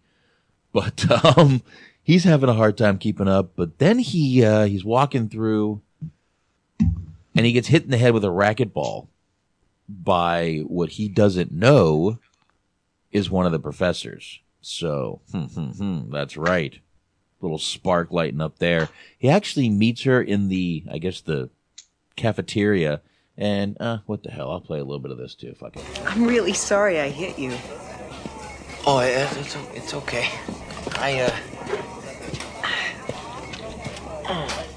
One tip, never let these kids see you're hurting. Yeah, I know. They smell liniment and they're on you like a pack of wild dogs. A freshman called me ma'am this morning. I wanted to smack him. I know what you mean. Well, I'm glad you're okay. Yeah, no, Are you in a hurry? Yeah, teaching 4 classes tomorrow. What department are you in? Athletics. Well, we'll probably run into each other at the faculty mixer. Probably. So there you go. She thinks he's a teacher. And he's going along with it. And he just kind of goes along with it. Yeah. And now we were saying how his team, you know, the coach's team is really kind of dwindling. He barely has anybody. Well, in the next scene, he gets even less players because some of his players don't make the grade, if you will. And that was another scene I actually planned to play, so let's do it. I need McKenzie at flanker, and I want the 2 twins. No, wait, not the twins. They're the only 2 guys who like each other without being suspect. All right. Now, come on, they have to protect your aging quarterback, right? Yeah. I'll give you Granger. Granger? No, you won't. Well, hello, Dean. Jesus, giving a rattlesnake is just some morning. It's all right. What's wrong with Granger? Incomplete summer school. You know the rule, no pass, no play. Well, that shouldn't be a problem. I mean, we'll take it to the Board of Appeals and he can do a makeup. Absolutely. The appeals board is the way to go. They meet in July. Or is it every other July? Well, at any rate, I'm sure you wouldn't want to circumvent the rules, Mr. Straight Arrow. Sorry, Wally. You just lost Granger. I'm sorry too, Wally. Wally, right? You can call me Walter. And while we're at it, Laurentine, Passarelli, Prescott, Risden, Marks. Wait a minute. All of them? As of this morning. Grade point average is too low. How the hell do you expect us to field the team? I don't. Okay, so they just lost a bunch more players. And they have a decision to make. Either scrap the whole season like the original team did in, 1988, or they make their men play what's called Iron Man football. Both ways. You're playing offense and defense. You're in the game for a hell of a long time. So that's what they decide to do. That does not sound like fun to me at all. This sounds brutal, if you ask me. But yeah, that is what they decide to do. And they don't have a choice. But it's funny though, like I said, that they left that as their two choices, and the original team from SMU actually scrapped the whole 1988 season because they were in so much trouble and lost so many damn players. Yeah. We go through a little more practice. I don't really need to do anything with the practices. And this also, though, is the spot where... Here. Fuck it. I'll just play it. The lecture's going to cover everything, or will there be a lot outside reading? How should I know? Well, aren't you the professor? No, sweetheart. That's not the prof. That's the bloody quarterback.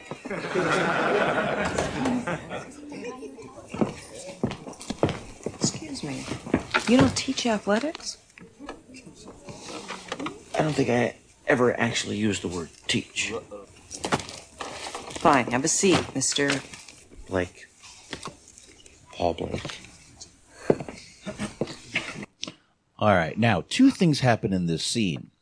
She finds out that he's not a teacher, and when he says his name, she gives him a look like, oh shit, I know who you are. I don't know if anyone else caught that. I'm sure you did. Anthony obviously did. Bobby, I don't know how long it's been. Did you watch this movie today, or are you going off memory? No, I didn't get to. I'm going off memory, so no, okay. This got by me. That you probably wouldn't even catch it. I'm catching it right now because I'm looking at it. But she gives him this look like Paul Blake, and she actually gets a little hot and bothered. You look at her and see it. You can see it. She does. She knows. She knows. She wants him. She wants him. She wants him bad. She wants him bad. So, he walks up to his seat. He's obviously embarrassed because she thought he was a teacher, and obviously he's a 40-year-old freshman.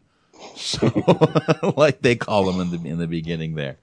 But yeah, basically she goes through, and Jason Bateman is the stupid kid in the class, which I never understood why they put him in as the dumb kid in the class. He's like he's like the good-looking jock that always passes no matter what, just always squeaks by enough to pass. That's what you see him as.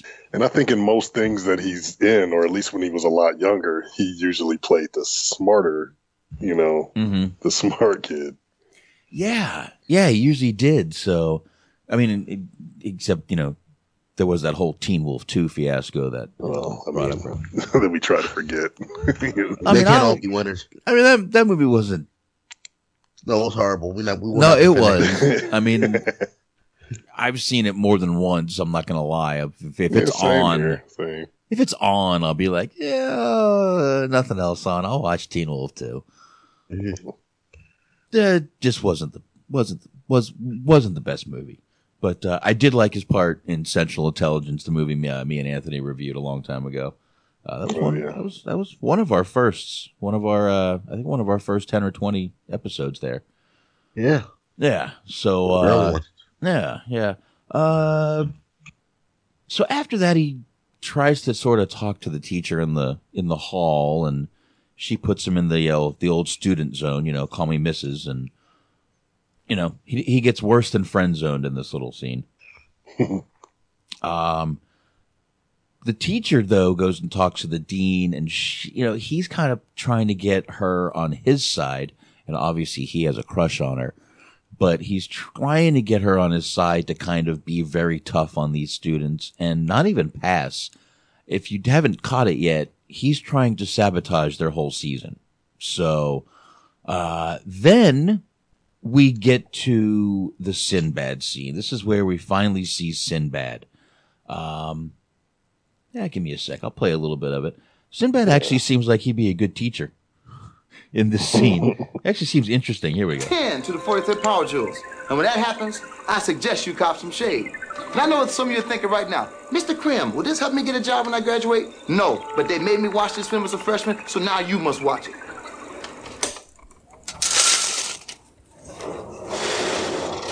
All right, everybody, class over. Get out. Next time, chapter 8 on gravitation. Let's go. Oh, look at those old monitors. All right, let's hear the conversation between these two. Mr. Paul Blake, Arm of the Armadillos, man. I've been reading about you. Yeah? Now, what is your interest in celestial mechanics? Well, it's either this or home ec. Oh, so you took the easy way out, huh? On the farm, you know, you spend a lot of nights staring up at the sky. What were you doing? Praying for rain? Something like that. You know, there was an Andre Krim. Played tackle, Lincoln High. All-state, big, ugly guy. Bringing back some old memories, man. Oh, I guess you want the story now, right? All right, I got a scholarship here to play football and major in chemistry, but coach didn't see it that way. Hell, son, I didn't bring you in here to be no chemistry professor. Now, why don't you just take some basket weaving and kick some butt? Doesn't look like you dropped chemistry. Nah, I don't regret it. Got my BS in 5 semesters, my master's in 1 year, and I'm halfway to my PhD. I'm not trying to brag. Oh, no, it doesn't sound like bragging too much. Well, just a little bit. You got a year of eligibility left, right? Well, for football? Oh, get out of town. Tell me you don't miss it. I don't. Tell me you don't miss it. Stand here and tell me that. All right, I missed some parts. Okay. You guys really gonna try to go both ways this year? Well, that's the plan, yeah. Look, Andre, we really need you. Man, it's been a long time since I really got a chance to kick some butt. I'll see you in class. All right, so there you go. He's trying to recruit Andre to play some football. So we go on a little bit. I don't know. You guys got anything to say on that little conversation there? Anything else that wasn't pretty self-explanatory, I would say? Well, yeah, it told it all. Yeah. I'm finding scenes that I'm like, oh, I guess I should have played that one too. You know, I guess I'll mention it is one thing that I do kind of like about this movie. I mean, I know that it's the cheap and easy way out, but this movie has a way of simply explaining everything to you. It doesn't leave you to try to figure out what's going on. You know, the characters just tell you flat out, this is what happened, this is what's happening, and this is what's going to happen. You know? Yeah. They don't leave you on the they don't try to David Chase you and leave you on a fucking cliffhanger. Like, leave it up to interpretation. They just tell you this is what it is. Right. It's very simple watch. And I'm not sure if telling me Mixer lost my internet connection. Hopefully you guys can still hear us because it still looks like it is recording. So I don't know. There we go. Yeah, Shaheen is even saying it did go off for a second. Yeah, it lost. Tell you what, let's take a quick break. If anybody can hear us, take a quick break and we'll be right back. Oh, wait a minute. There it goes. Everybody, you should get us back in just a second here. For some reason, Mixler decided to lose internet connection. Let me know when you guys can hear us again. Can y'all hear us? Can y'all hear us? Can y'all hear us? Welcome to the lost edition, the lost episode. Thanks to Shaheen. There we go. No, Shaheen got it. We're back. I don't know what the hell happened. Like I said, it lost connection on Mixler. It just. Anyway, let's keep going here. That much more incentive for the live listeners to download the episode. Yeah, there you go. Yes. Hopefully that recorded to Mixler. I guess we'll find out. If not, fuck it. We'll deal with it. But so they go, and for the next scene here, they're training more. They're, practicing, and they're doing what are those? The sleds where you hit, the guy, the trainer stands on the back and the guys hit the sleds. Well, here we go.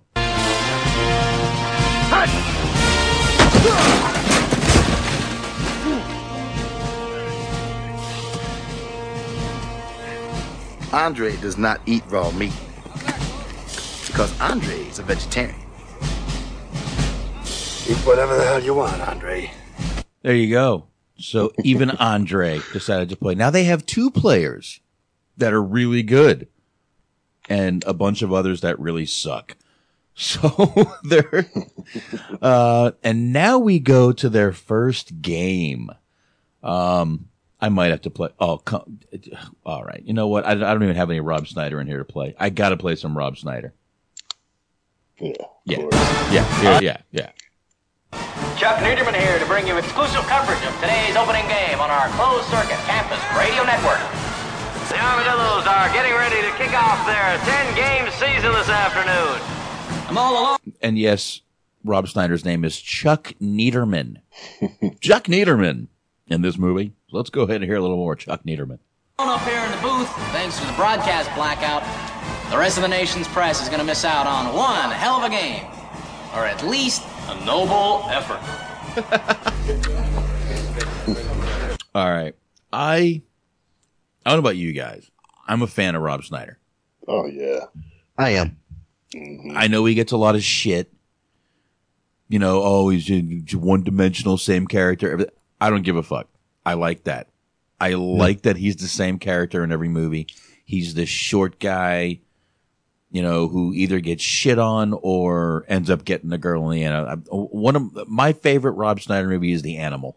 Oh, yeah. Which is not a very popular one. It's kind of an obscure one of his, but I forget. I have that on DVD. Bought it for my daughter. She watched it a few times. Yeah, I forget who the girl is in that movie, but she is absolutely gorgeous. Oh, the eyes on her. I mean, the Deuce Bigelows are good. Both of them. They're decent. But The Animal, I don't know why. I just like that movie. I think it's ridiculously good. Yeah. That and did you ever see Hot Chick? I haven't. I haven't seen that either. Yeah, I haven't seen it. It's totally ridiculous, but you'll like it. Dumb fun. I like dumb fun. I do. I guess moving on. This, like I said, their first game shows them all in the back doing, you know, kind of rituals and everything. And first game back, they're not doing well, of course, but probably the main thing that happens in the first game is Coach Gennaro gives Paul Blake a play, and he doesn't do it. And he actually takes him out of the game for it. It almost seemed like Paul Blake was shocked because he thought he was kind of untouchable. And Gennaro kind of did this to prove that he wasn't an untouchable kind of guy. So he got out of the game, and obviously they got their asses handed to him. But I'm going to play a little bit of the conversation they have on why he took him out of the game. Explains it a little bit. Like Bobby said, this movie does explain things. So here we go. How are you, Blake? Got a second? Of course. I think we ought to talk. Well, my door is always open to my players. Including the ones you bench? Even the ones I had to throw off my team.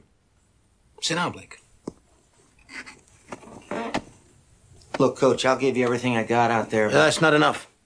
You've got 10 other guys out there with you. I need everything they've got, too. I want someone to be their leader, not to leave them behind. Look, I just want to play, Coach. You want me to hand off all day long? I'll do it. It's your team. No. I don't want it to be my team. It has to be your team. What are you saying? You want me to hang out with them? Be their pal? What? No, I can't tell you how to do that, Blake. You're going to have to work that out for yourself. But the crowd seemed most taken with the bulldogging skills of... So there you go. It's sort of explained, sort of not. I guess it depends on what you kind of get from what he said there. You know, kind of take the team and they have to be yours. They have to know in my opinion, it's kind of like they have to know you are behind everything that they do and they'll follow, you know, not, you know, be the example to them. Yeah. Right. That's what I got. That's what I got. Gain their trust, and you know, I don't know. I guess there's a lot to it. It sort of spelled it out in plain English. You know, full disclosure, I'm not a football guy. You know, I've never.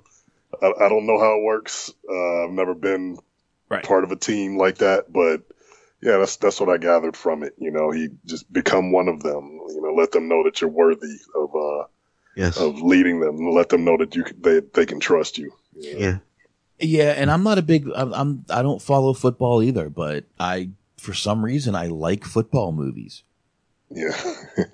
You know, The Longest Yard, Any Given Sunday, all those movies. But one of the funniest scenes in this movie, though, is the next scene here, where they play the convicts. Yes. The convicts, by the way, I'm going to give you a few names here that I recognize. I'm probably missing a few people. Dick Butkus is one of the convicts. Evander Holyfield is one of the convicts. Yeah. Ed Too Tall Jones, Jim Kelly, shit. Jerry Rice, Herschel Walker is one of the convict football players. But Dick Butkus, who didn't have the worst acting career. I mean, he was even in Night Court. And didn't he have an actual like TV series in the late 80s, early 90s? Am I wrong? He was on something in the mid 80s, I think, early to mid 80s. What was he in? Was he in a show or did he have a show? Here, let me pull that up real quick. Let me pull up Mr. Dick Butkus. Was he on? His parents really hated him, didn't they? Let me. The worst name ever. The worst name ever, exactly. All right, I guess he never did have his head. He did a few episodes of Fantasy Island. Fantasy Island, yeah. Was he on My Two Dads or something? My Two Dads. Was he on there? I don't know. He did a TV series called Half Nelson in 1985. That sounds familiar. Growing Pains, My Two Dads. There you go. Okay. That's the show. 27 episodes. That's the show I was thinking of. Yeah. Late 80s, early 90s. 87 to 89. There you go. Right. He was a bartender or something, I think. I knew he had his own show. And that was before this movie.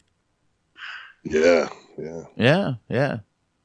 And then, the last time I remember seeing him was in the movie that we reviewed, Any Given Sunday. He was the coach on the other side. But, hasn't done a ton. But, like I said, he was in Night Court, 2 episodes of Night Court, a part 1 and a part 2. That one I do remember. But, I knew he had a television show. I just didn't know if it was his show or... Right. He was the co-star of that show, I guess. But I guess we can... more than a recurring character. What would you call a supporting character? I guess. Right. Yeah. And I guess we can play a little bit of the convict part, just to hear how nice Dick Butkus is, and then just remember after all this niceness and go ahead, guys, they beat the shit out of this team. So let's hear how this plays out. Dean Elias here, Coach. Tough outing Saturday. Thought you had them all the way. It was a learning experience, Dean. The boys just need a little conditioning. Conditioning. You took the words right out of my mouth. Perhaps I can help. How about if I set up a live scrimmage with one of the other state institutions? Why, thank you, Dean. Please, Coach, please. I'm a giver. Cheerio.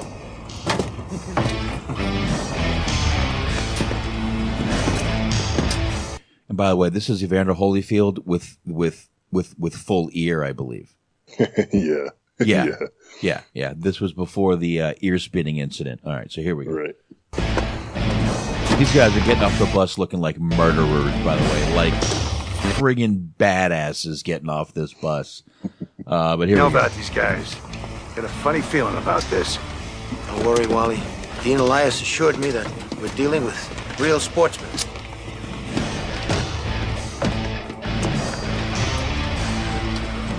How do you do?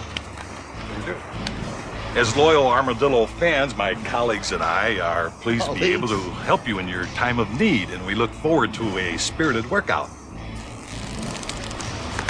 Gentlemen, this is your home field, so please take the ball.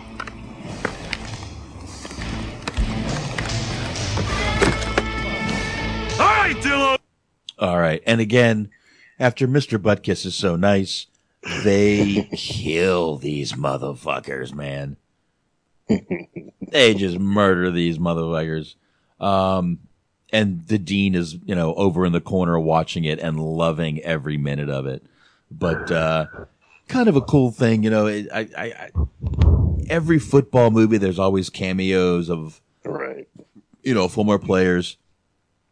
A lot of them, it's Jim Brown. Jim Brown just happens to show up in a lot of the football movies too. Yeah. Yeah. But yeah, the dean is over there literally laughing his ass off while these guys are getting just fucking beat down by these convicts. But a cool little part. I'm not sure, but I think this might have been a little tribute to Longest Yard. That's what I feel like. Yeah. I always felt it was sort of like kind of like paying, homage to that sort of movie. I think this was sort of kind of doing that. I can see that. Yeah. I think that's sort of what they were going for here. But yeah, it's just awesome seeing those. That was a cool thing. But we go on. They go to another game, and they lose again. But now we go to a bar scene where they're all in the whole movie. Yep, they're all in the bar, and I'm not going to play the fight, but they're in a cool little bar it's a country bar. They got a mechanical bull in there, and cowboy hats. It's probably 60 to 65% of the bars in Texas. Seriously, I've been to bars like this, honestly, and they're scary. You see too many cowboy hats, it does get a little scary. But yeah, so suddenly the guy from the biggest rival team walks in, and this is where it all turns a little weird. This guy, by the way, barely did anything after this movie. I mean, this was like the only thing he ever did. This movie, I can't even find his name. I had it earlier. But anyway, no one gives a flying fuck. So, but I will play a little bit of that scene. Again, this is another added scene. I didn't expect to play it, but what the fuck? We're making fucking really good time anyway, so here we go. Guys, see us here? Texas State. Why, they always the pussies that ain't won a game yet. Well. If it isn't the by God #1 Texas Colts. Wow. Did you say something, Sugar? No.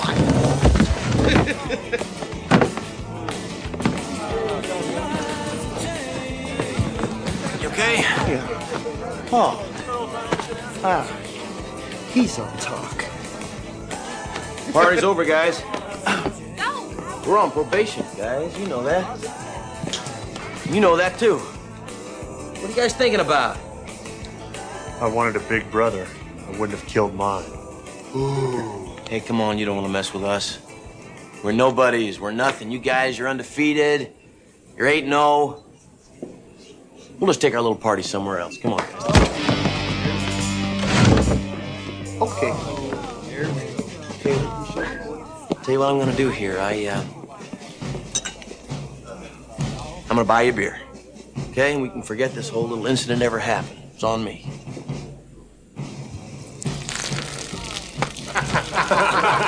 He's pouring the beer on his jacket, just so you know. Now it's on you.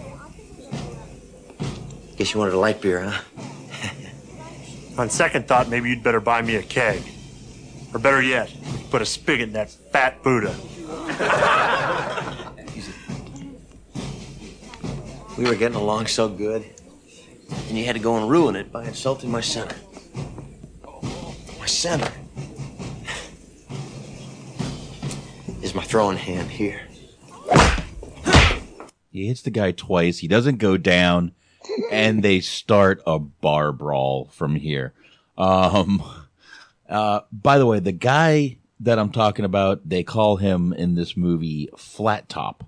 Harlan Flat Top Myers. His real name, which is kind of weird, is Tom White Knight.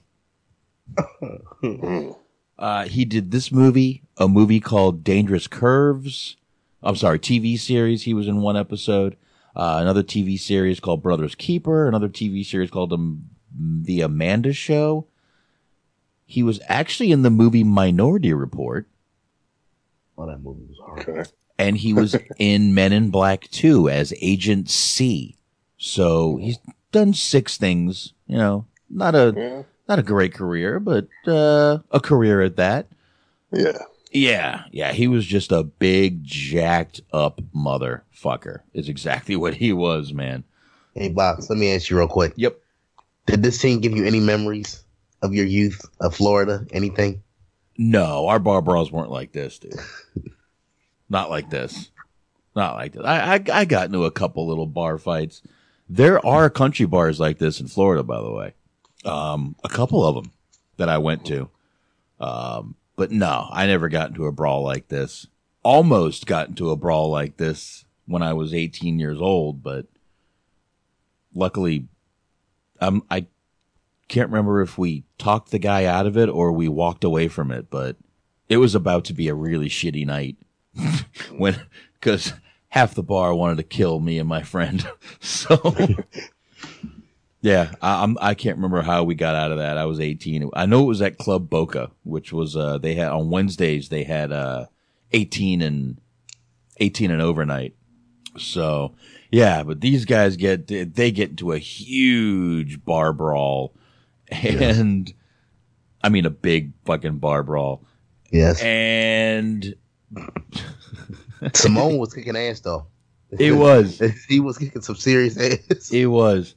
But of course, you know, the dean shows up because we know this dean is really looking to kill their fucking season. He was hoping this was the way they would do it. And he finally shows up and it's all calmed down. Not only is it calmed down, but the guys are pretending to get along. Yeah.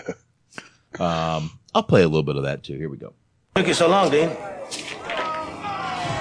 Sheriff, I'm Dean Elias. I heard about the brawl on my beeper. So, wow. Where's the brawl? Brawl. Wait a minute. He just said beeper.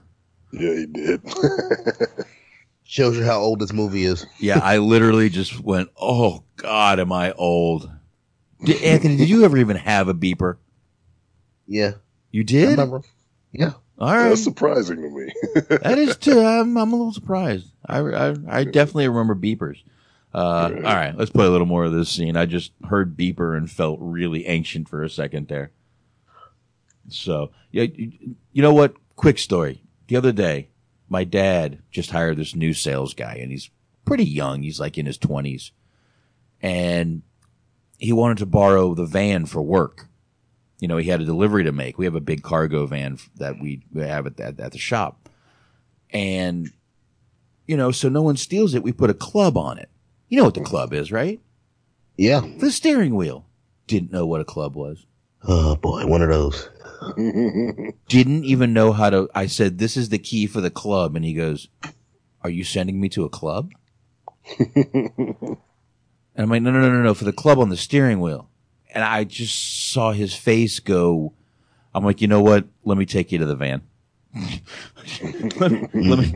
Poor little Tink Tink. Let me just take you to the van because oh my God, I felt like a grandfather.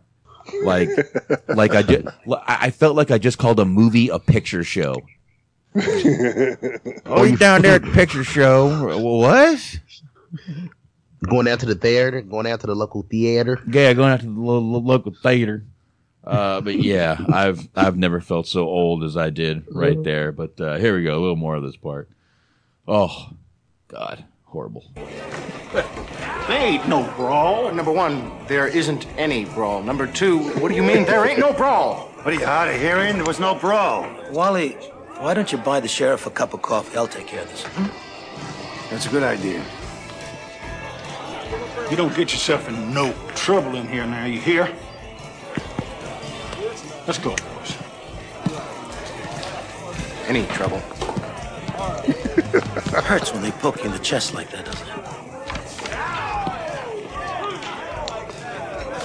You know, I don't think you get the idea, Elias, but you see, if our boys get caught in a brawl, that means the Colts get caught also, and you don't get elected sheriff by embarrassing the pride of Texas.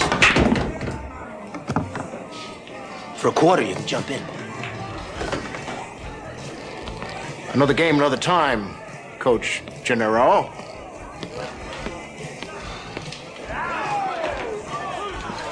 There you go. Blake. Definite country bar. Little Hank Williams Jr. in the background there. I don't know if anybody else can hear that, but I can. Both you guys are like, no, no, you fucking redneck. We understand. You get it. All right. All right. Oh, man. You guys got to remember, back in the early 80s, and Anthony, Bobby, you should remember this. There was a huge country surge from that movie Urban Cowboy. Yeah. I heard a lot of country in the 80s, and I can't, it's funny. I always tell Shaheen that a lot of those Eagles songs he likes were on country stations. The Eagles were pretty much a country band.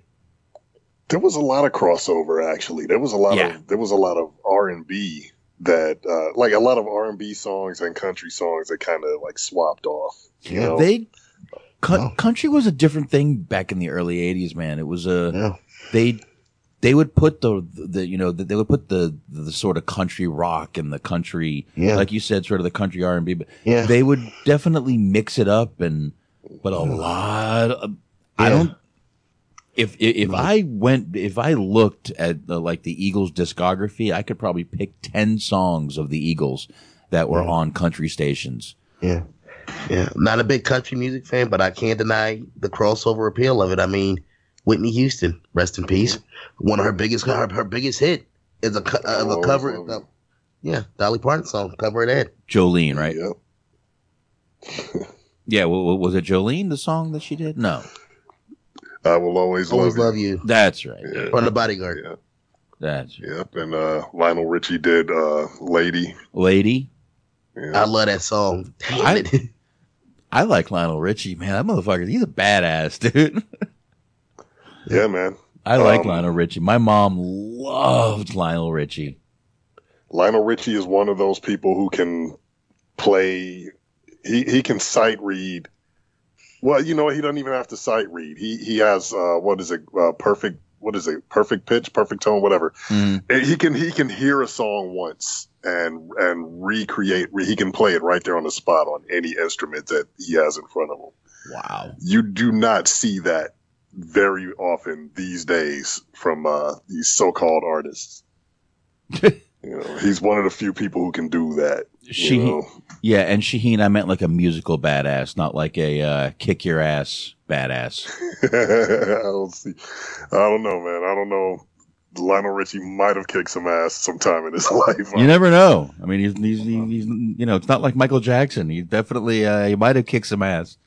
I like Lionel Richie though, but yeah, he had a few that were, and those songs like his, like, Dancing on the Ceiling and All Night Long, those were played on the not like the hard rock stations, but like the easy rock stations.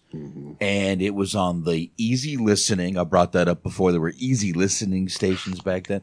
Tons of crossover back then, but the country crossover in the early 80s after that Urban Cowboy movie really was amazing. I mean, they played a lot of the what we now call classic rock songs were on the country station. I mean, your Eagles, your Lynyrd Skynyrd, even like some Bad Company songs, were on the country stations back then, because my dad listened to the country stations when I lived in North Carolina at the time, and that's what, we were listening to, my dad listened to country stations, and I heard it's just crazy what the crossover was like back then. But, I could hear some Hank Williams Jr., little Hank Jr. in the background there.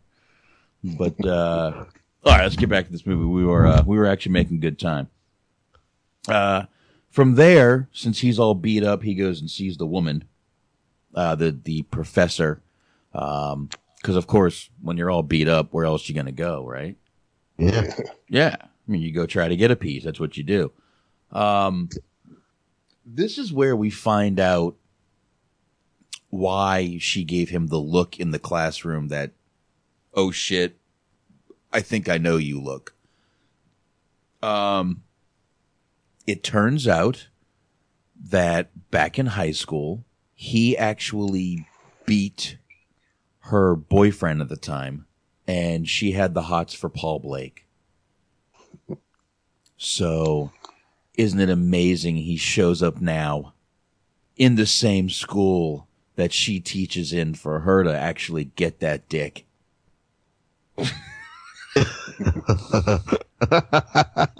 She can finally get it now that she's older and he's older. See, Box, I was going to hit you with a punchline, but you just said it all right there. There you go. You covered the bases. I do what I can. Explained it in plain English, just like the movie. Sometimes you do what you got to do. And they do go out. Now, this is where we finally get to meet the Kathy Ireland character. Coaches are out, they're talking, and, they're sort of bullshitting. Fuck it, here we go. Walk up some of that pasta that you're always shoveling down. You look over that play that I drew up? Wally, it's a gimmick play. It'll never work. Oh, sorry. I forgot. You're a genius. That's why you have a bigger whistle than I do. I can't believe it. Now he's got whistle envy. All right, whistle envy. Jesus Christ. So, he does that. They look up and they see a soccer ball flying over their heads and kicks it pretty far. And finally, he realizes it's a girl kicking. And they decide to put her on the team. This is definitely not the first person to play, the first girl to play college football. There's been a few more since. In real life college football, there's been girls playing on the team before, but they do put her on the team, and this is her first little tryout. We'll go ahead and play a little bit of that, guys. Here we go. Ooh wee, Sarge, look at that. They're putting the bloody Sheila on the team. We'll be the laughing stock of college football. What do you think we are now?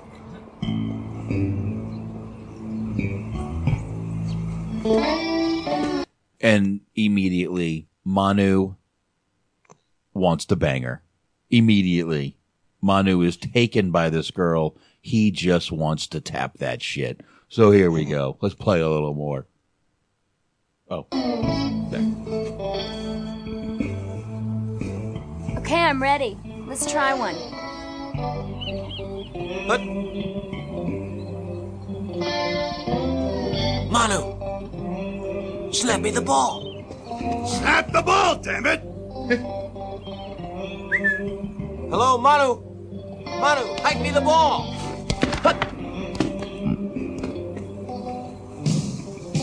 Relax, big guy. You've already got the job.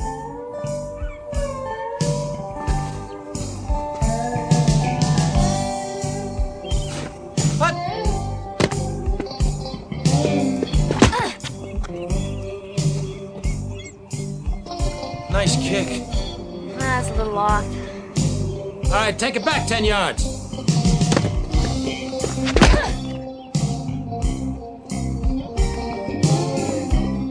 Ooh, are you kidding me? Yo, man, see? That's the pressure of TV, man. That's what happened to wrestling, man. Women take over the sport, man. How about taking it back 10? Okay. Pause for a second. Pause for a I second. did, because I forgot about that line, and that is such a funny line to bring up in 2018 from a 1991 movie. That dude was ahead of his time. Holy shit. That was Sinbad, by the way. That was Sinbad saying that. God damn, is that comment so funny to hear right now, because they're trying to make it about fucking about the women, but it's not really happening. I posted the other day, we just found out Evolution's getting back together. Isn't there a pay-per-view called Evolution? Yeah. Wow, man. Sorry, not sorry. Somebody grab that. Somebody grab a sample of that line right there, because that has to be used. Well, I know where it is now. It's right around 101. So that I can't even believe. That's funny. It's not wrestling, man. Women took over the sport. Right. And think about 1991 when who was really... There weren't many women really No, there really wasn't. Damn, that was some... Damn, is Sinbad from the future? He must be, man. Some Illuminati level shit. Yeah, that's some fucked up shit right there. All right, let's play just a little more of that scene. She keeps going back and back and back. Here we go. Yards.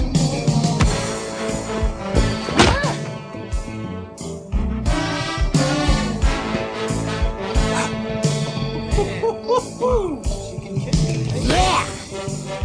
Whoa. And that was 40 yards. How long was that? 40 yards.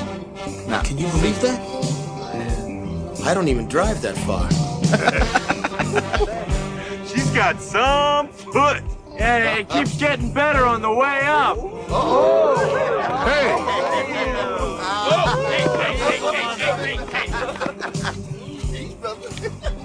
All right, like I said, Manu is smitten with this girl, Lucy, who's played by Kathy Ireland. And man, 1991 was not the year of the booty, was it?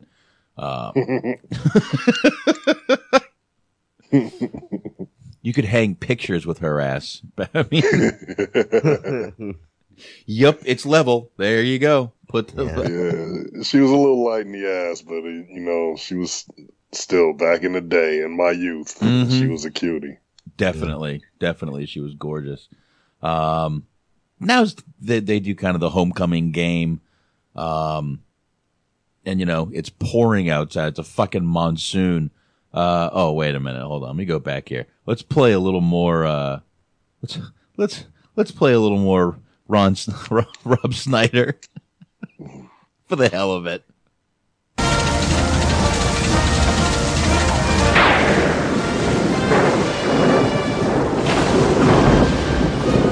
What an amazing game! The Armadillos have put on a tremendous defensive effort tonight, not allowing a touchdown in 3.5 quarters of play. And speaking of tremendous efforts, we have word from University Hospital that homecoming queen runner-up Heidi Blair is in satisfactory condition following that freak lightning strike at halftime. So with less than a minute to play, your Fighting Armadillos trail the Kansas Jayhawks 3-0. But in a typhoon, it's anybody's game. Oh, I like that little shit. So yeah, they're playing in an absolute fucking rainstorm. Texas rainstorms are no fun, by the way. When it rains here, the rain is big, giant drops, and it fucking hurts. Everything's bigger in Texas. Everything's bigger in Texas. Absolutely. They're all bigger. But they do bring in Lucy to play, and she does do the final kick in this game. She makes the kick, but after the kick, Flat Top flattens her. And Manu gets pissed off, but she ends up kicking him in the balls. Flat Top. She ends up kicking Flat Top in the balls. So they're like, look, she can take care of herself. So he calms down a little bit. Which brings us to they ended up tying that game, not winning it. And, the quarterback, Paul Blake, is kind of down. He's talking to the professor, the girl, and the dean walks up. And of course, this guy's a dick. So let's play him being a dick. God! Suzanne, how could you? I'm shocked. You're a highly regarded faculty member, and personally, I'm very disappointed. Mm-hmm. Philip, what I do on my own time is none of your concern. Well, I think Would you excuse us, please? We're having a conversation here. Excuse me. Conversations have words, not tongues. Just let me handle this, okay? No, let me handle it. Are you going to jeopardize your career over an affair with a student, for God's sake? We're consenting adults. So were Bonnie and Clyde. What about ethical standards? What about minding your own business? Why don't you just tell them how we feel about each other? Don't pressure me, okay? Look, this is bullshit. Why don't you just tell them? Go get a beer, Butterfingers. Can we not talk about this Look, right why now? don't you just get lost, Okay, Al? damn it, would you stay out of this? Why don't you just tell them? Fine.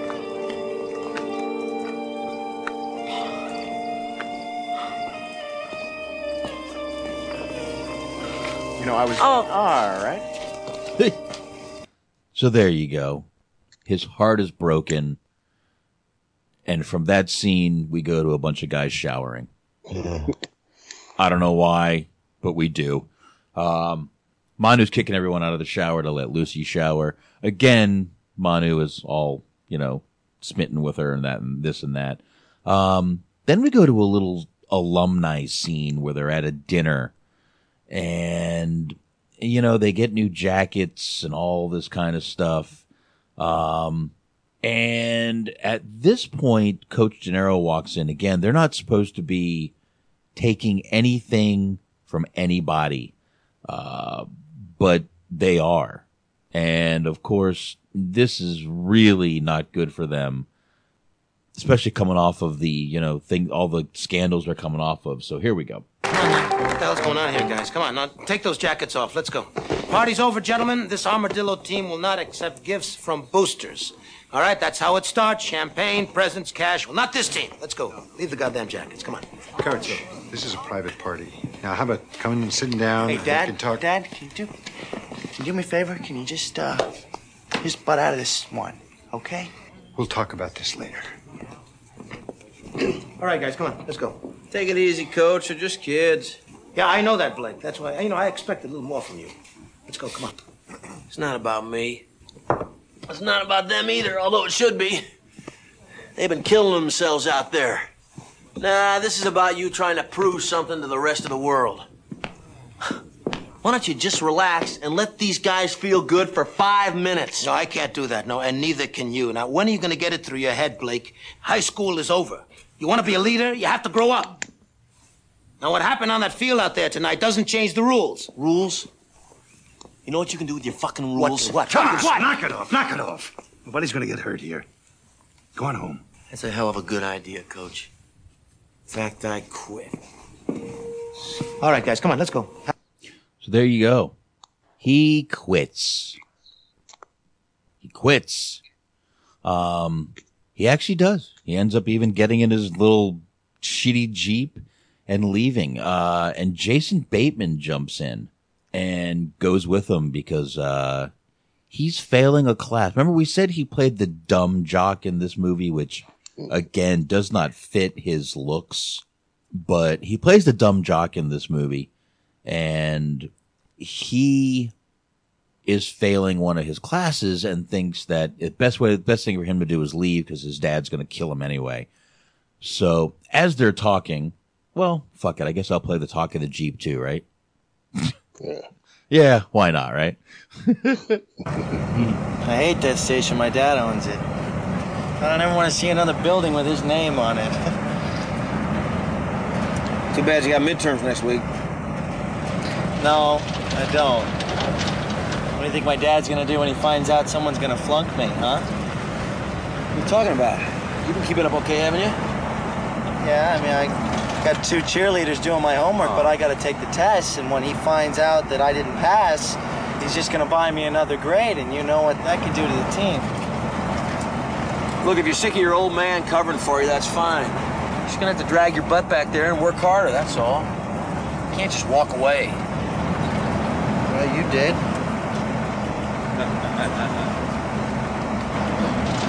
How'd I wind up with Jiminy Cricket?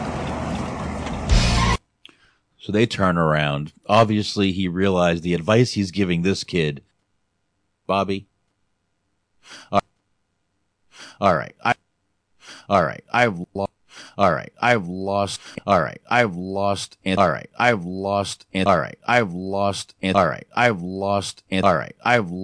and locked up. Whoa. Hold on here, guys. I don't know if you guys can even still hear me. Whole computer locked up, though. And I'm going to take a quick break, get Bobby and Anthony back here. I'll be right back, guys.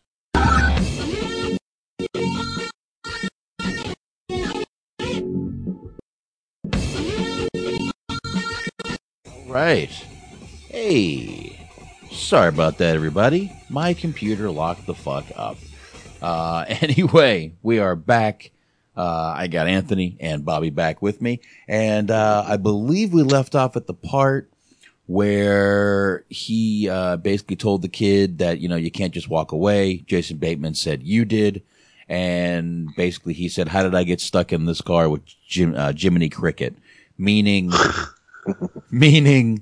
motherfucker, I should be taking my own advice that I'm giving you. And they do go back, both of them.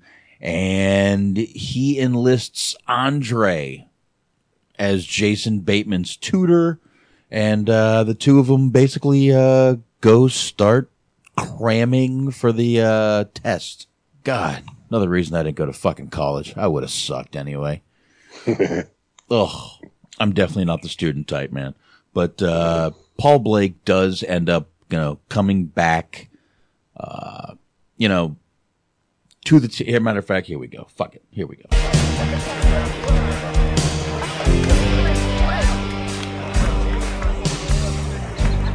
Edison's studying with Andre. We're gonna have to practice without him. You're not worried about Saturday? If he doesn't pass his midterms, he's out. And the rest of the team will do whatever it takes to back him up. If we pull together, I figure Saturday will take care of itself. Take him out. It's your team, son.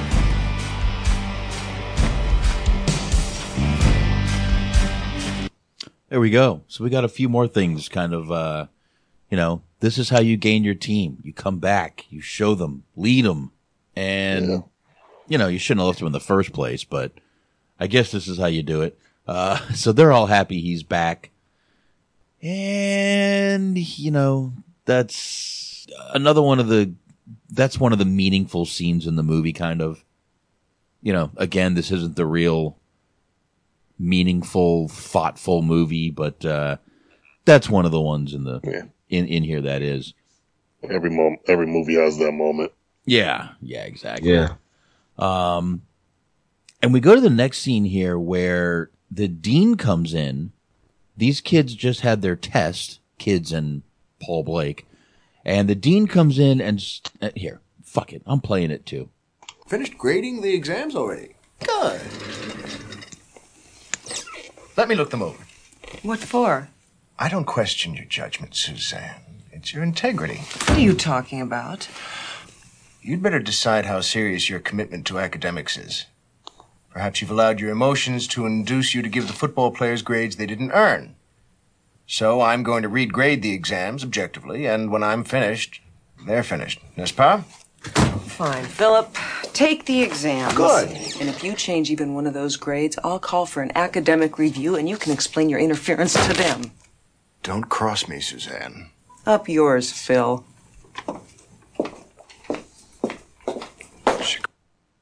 Damn. Well, there you go. So she's starting to see through his shit a little bit. And, basically now the grades get posted.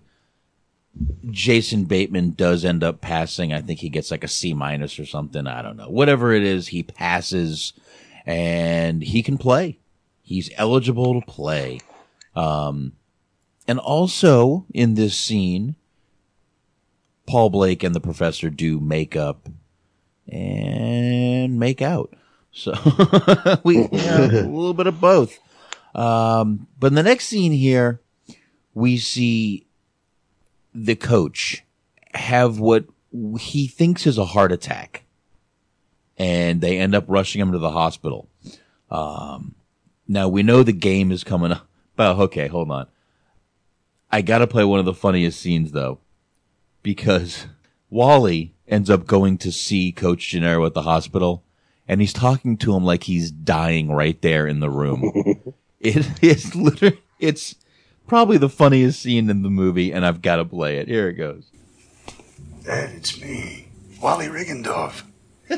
I know it's you. I'm not in a coma. I brought these for you. Oh, thank you. They're lovely. He brought flowers. Yeah. I hope you don't mind. I had to charge them to your room. A little short this week. I understand. Would you charged him sit to down? his I want to room. talk to you. I'm here, Ed. I'm here. You don't have to talk like I'm dying. They're just running some tests. They haven't found anything yet. It's wonderful news. I want you to have this, Wally.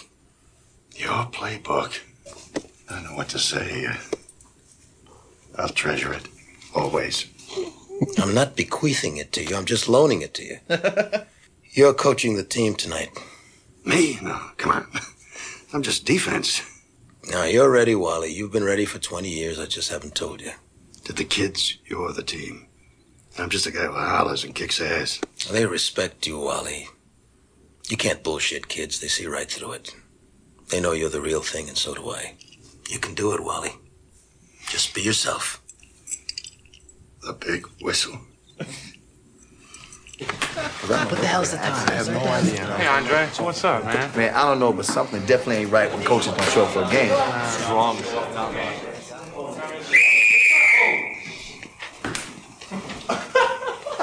All right, so we go from that scene. I think that might be one of the best scenes in the movie right there. It was very well played, man. Some masterful comedy by Robert fucking Loggia. It was, man. That was some good shit. And obviously he goes in now and he tells them. Now, if you remember, basically Gennaro said, don't give him the whole I'm dying speech. Anyway, here we go. Let's hear what old Wally has to say here when he walks in the locker room. Man, I've got some bad news for you. You better sit down. Down! Everybody, down. Coach Gennaro's not going to be with us tonight. He's had a slight heart attack. Is he all right? All I can tell you is that he's in the hospital. But don't worry, I'm head coach now. And I've got Gennaro's playbook. And I've got his whistle. Now, I know that we're playing the #1 team in Texas. And I don't want to put any undue pressure on you guys. But Gennaro's last words were, win or I'll die. Oh, shit. Win or I'll die. Oh, that's fucking great, man. Yeah, so from there, obviously the game starts now. Throughout the first half, they can't do jack shit right.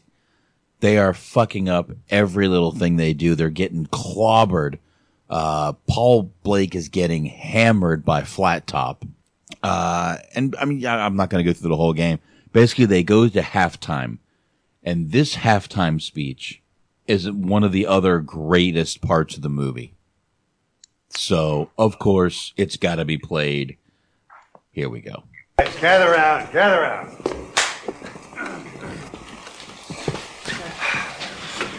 So, we're losing 21-0. But you know something? I think we got a shot at beating this team.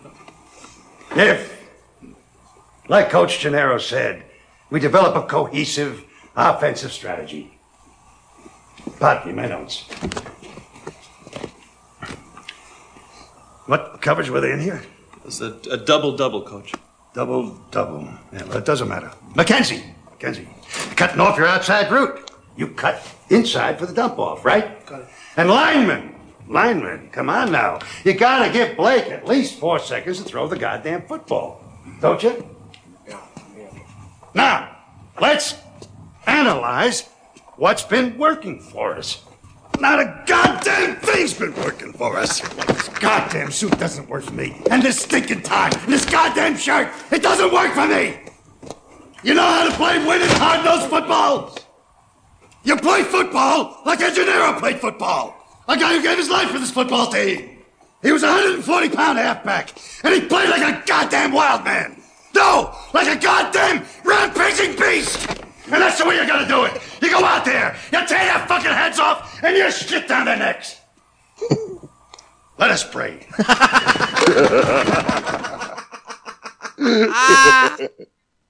You tear their fucking heads off. You shit down their necks. Let us pray.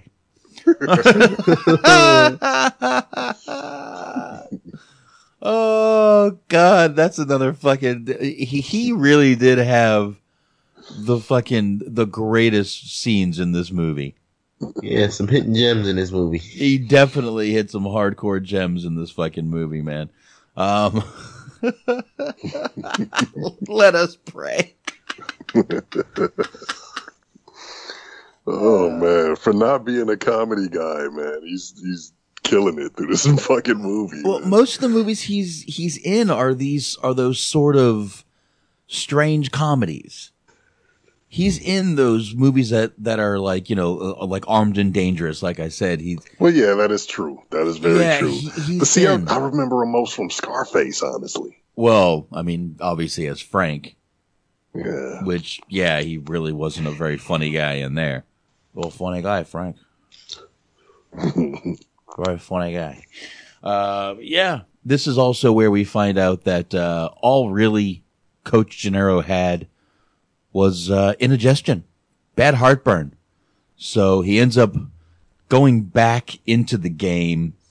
And, by the way, the dean ends up going down and trying to get all these guys kicked off like one more time with the test scores because he regraded the test scores. Basically, he ends up firing him at the end of the movie. We're pretty much at the end, and like I said, I'm not going to go through the rest of the football game. But yeah, he ends up getting fired. The dean does, and they do end up winning the game in the end. Of course, happy movie, fun. But I don't know, man. That's pretty much the movie right there. I don't know. What do you guys think? Good enough, man. I don't know. Literally, the whole end of it is a football game. There's a bunch of dancing at the end. Nothing to play, really. It's literally the ending to most football movies. Yeah, they won the big game. Yeah, the joyous ending. You never see the bowl game. Celebrating, a lot of hugging. Yeah, celebrating, hugging. Manu ends up getting a kiss from Kathy Ireland, Lucy. So, not really much to get to for the end of the movie. I hate to tell you, the end of the movie is kind of disappointing. Let's see. Some of the did you know, the trivia for this movie real quick. The poster for this film was actually modeled after the Major League poster. Oh, wow. Yeah. If you look at it, if you look at it, it's got kind of the cartoonish like football, and it does sort of look like the Major League Baseball sort of thing. It is pretty much almost exactly like that. And I'll be honest, there's not many more did you knows to this movie. Manu, if you remember, I did say his, I'm not sure if I said it, but actually Anthony said it. His name in Samoan means runt of the litter. Actually, depending on the spelling, it could also mean seawater or sandwich. Yes. Yes, or sandwich. So that's really the did you knows for this movie. But I don't know. This is definitely one of the better football movies that are out there. Probably not one of the more famous football movies that are out there. I would say like Any Given Sunday, The Program, or more what people would know. But this one here is definitely one of the better football movies out there. I mean, it's one of the older ones, but yeah, I like this one. Go ahead, Bobby. It was just a fun one. It's a fun football movie, more lighthearted one. Put together a ragtag team. It's like the Police Academy of football movies. Yeah, good analogy. Yeah, exactly. Definitely a good analogy. It wasn't the story that the program told with all the the alcoholic, the drug, it didn't get into a lot of that. It got into the academics of it. Yeah. But it didn't get deep into the, real heart of what's going on in college football. So yeah. If anything, this is like wasn't your typical football movie because they actually pushed the idea of you get your education first, then you play football. Yeah. And that was sort of the premise of the program, but that movie also showed that there's a way to get through it if you're a football player. Yeah. So this movie was basically the complete opposite, because they were trying to go with that, straight edge, straight arrow, Gennaro shit. So that's basically, but I've always liked this movie.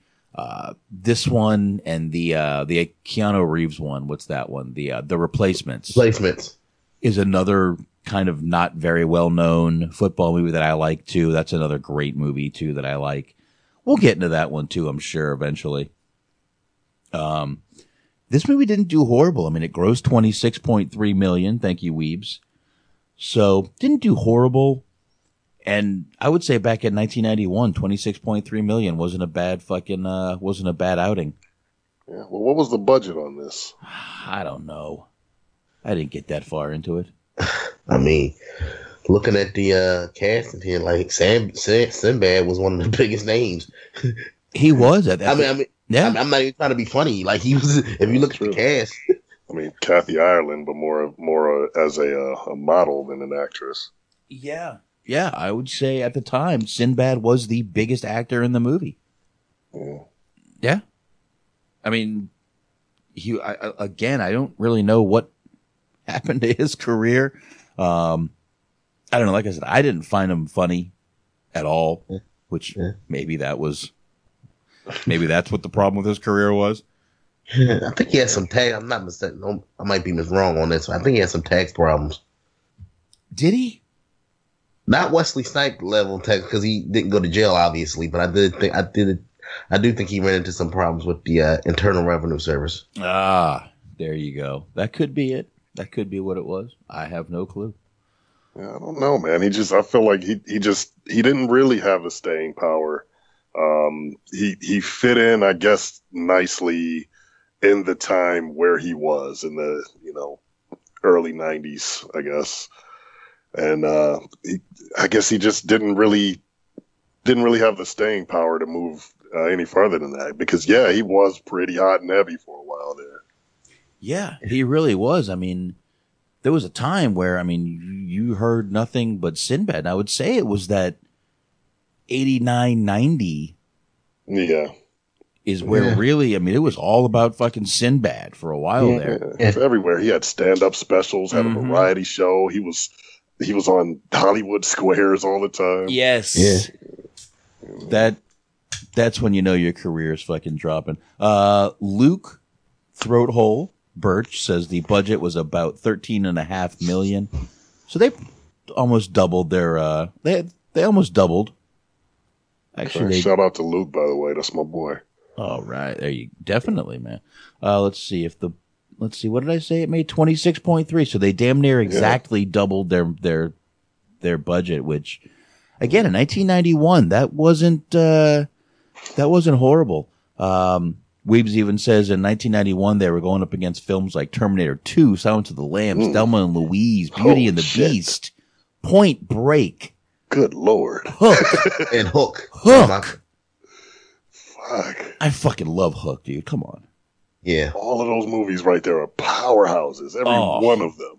Yeah, so they did very well. 26 million. Yeah, they did pretty well for themselves. Not to be ashamed of. For that they year, doubled their budget, man. That's that's as long as they didn't lose money. So and Weebs shit, Weebs just throwing out Boys in the Hood, Out for Justice, Lord. JFK. Holy shit! What a movie. Jesus, they were lucky to make any money on this movie with that shit going on. Jesus Christ. See, this is kind of depressing me because this is kind of like started like the downhill spiral for Steven Seagal. Because I want to say it was like around 93, 94 where it was just like starting to lose it. You do realize he's still making movies, right? Yeah. I ain't said he's not good. Go on Netflix, dude.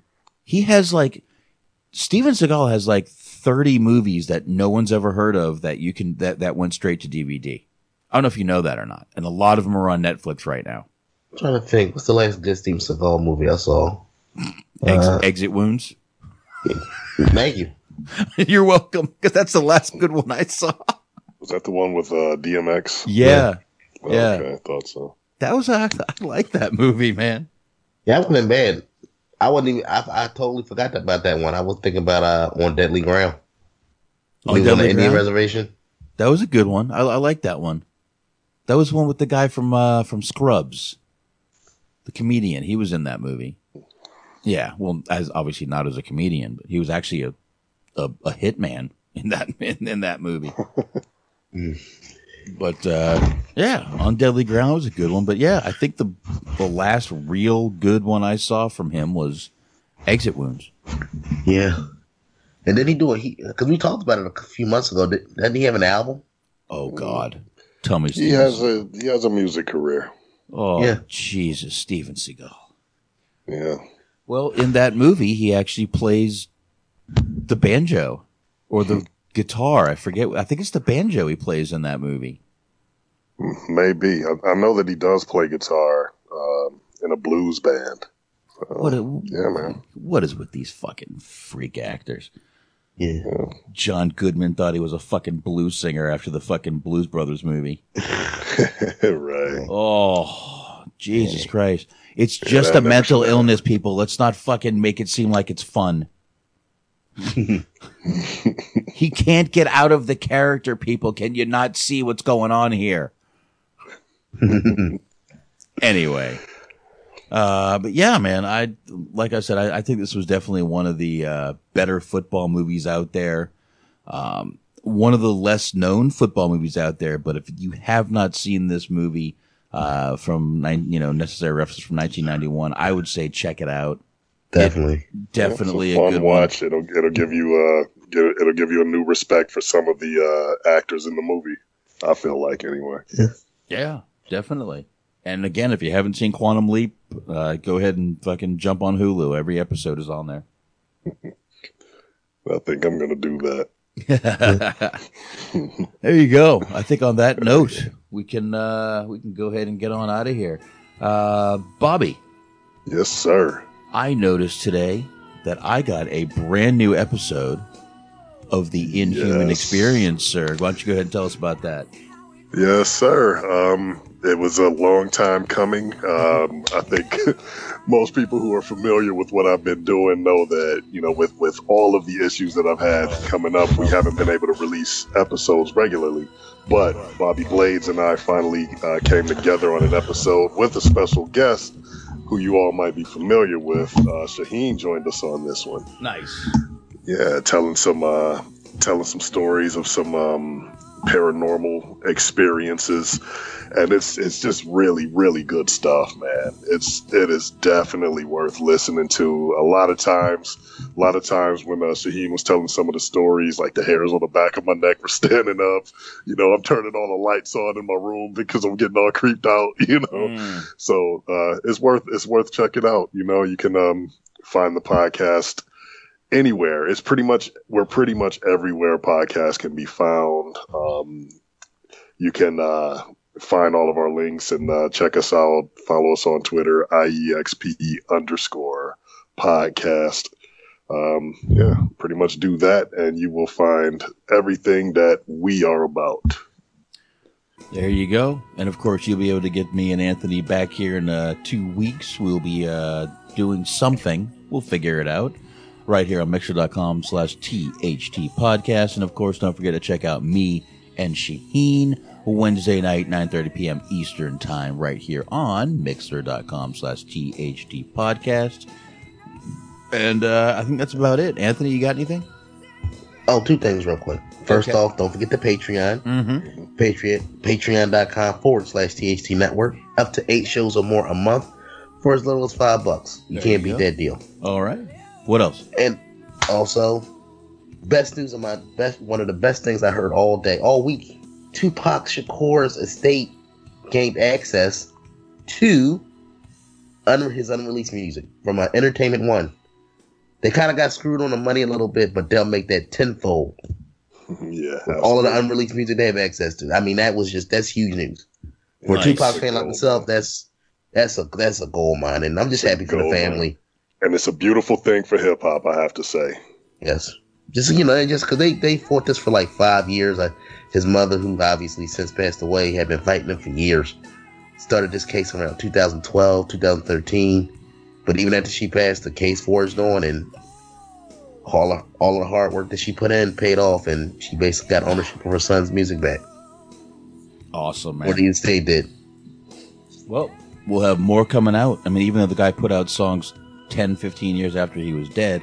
Anyway, that's neither here nor there.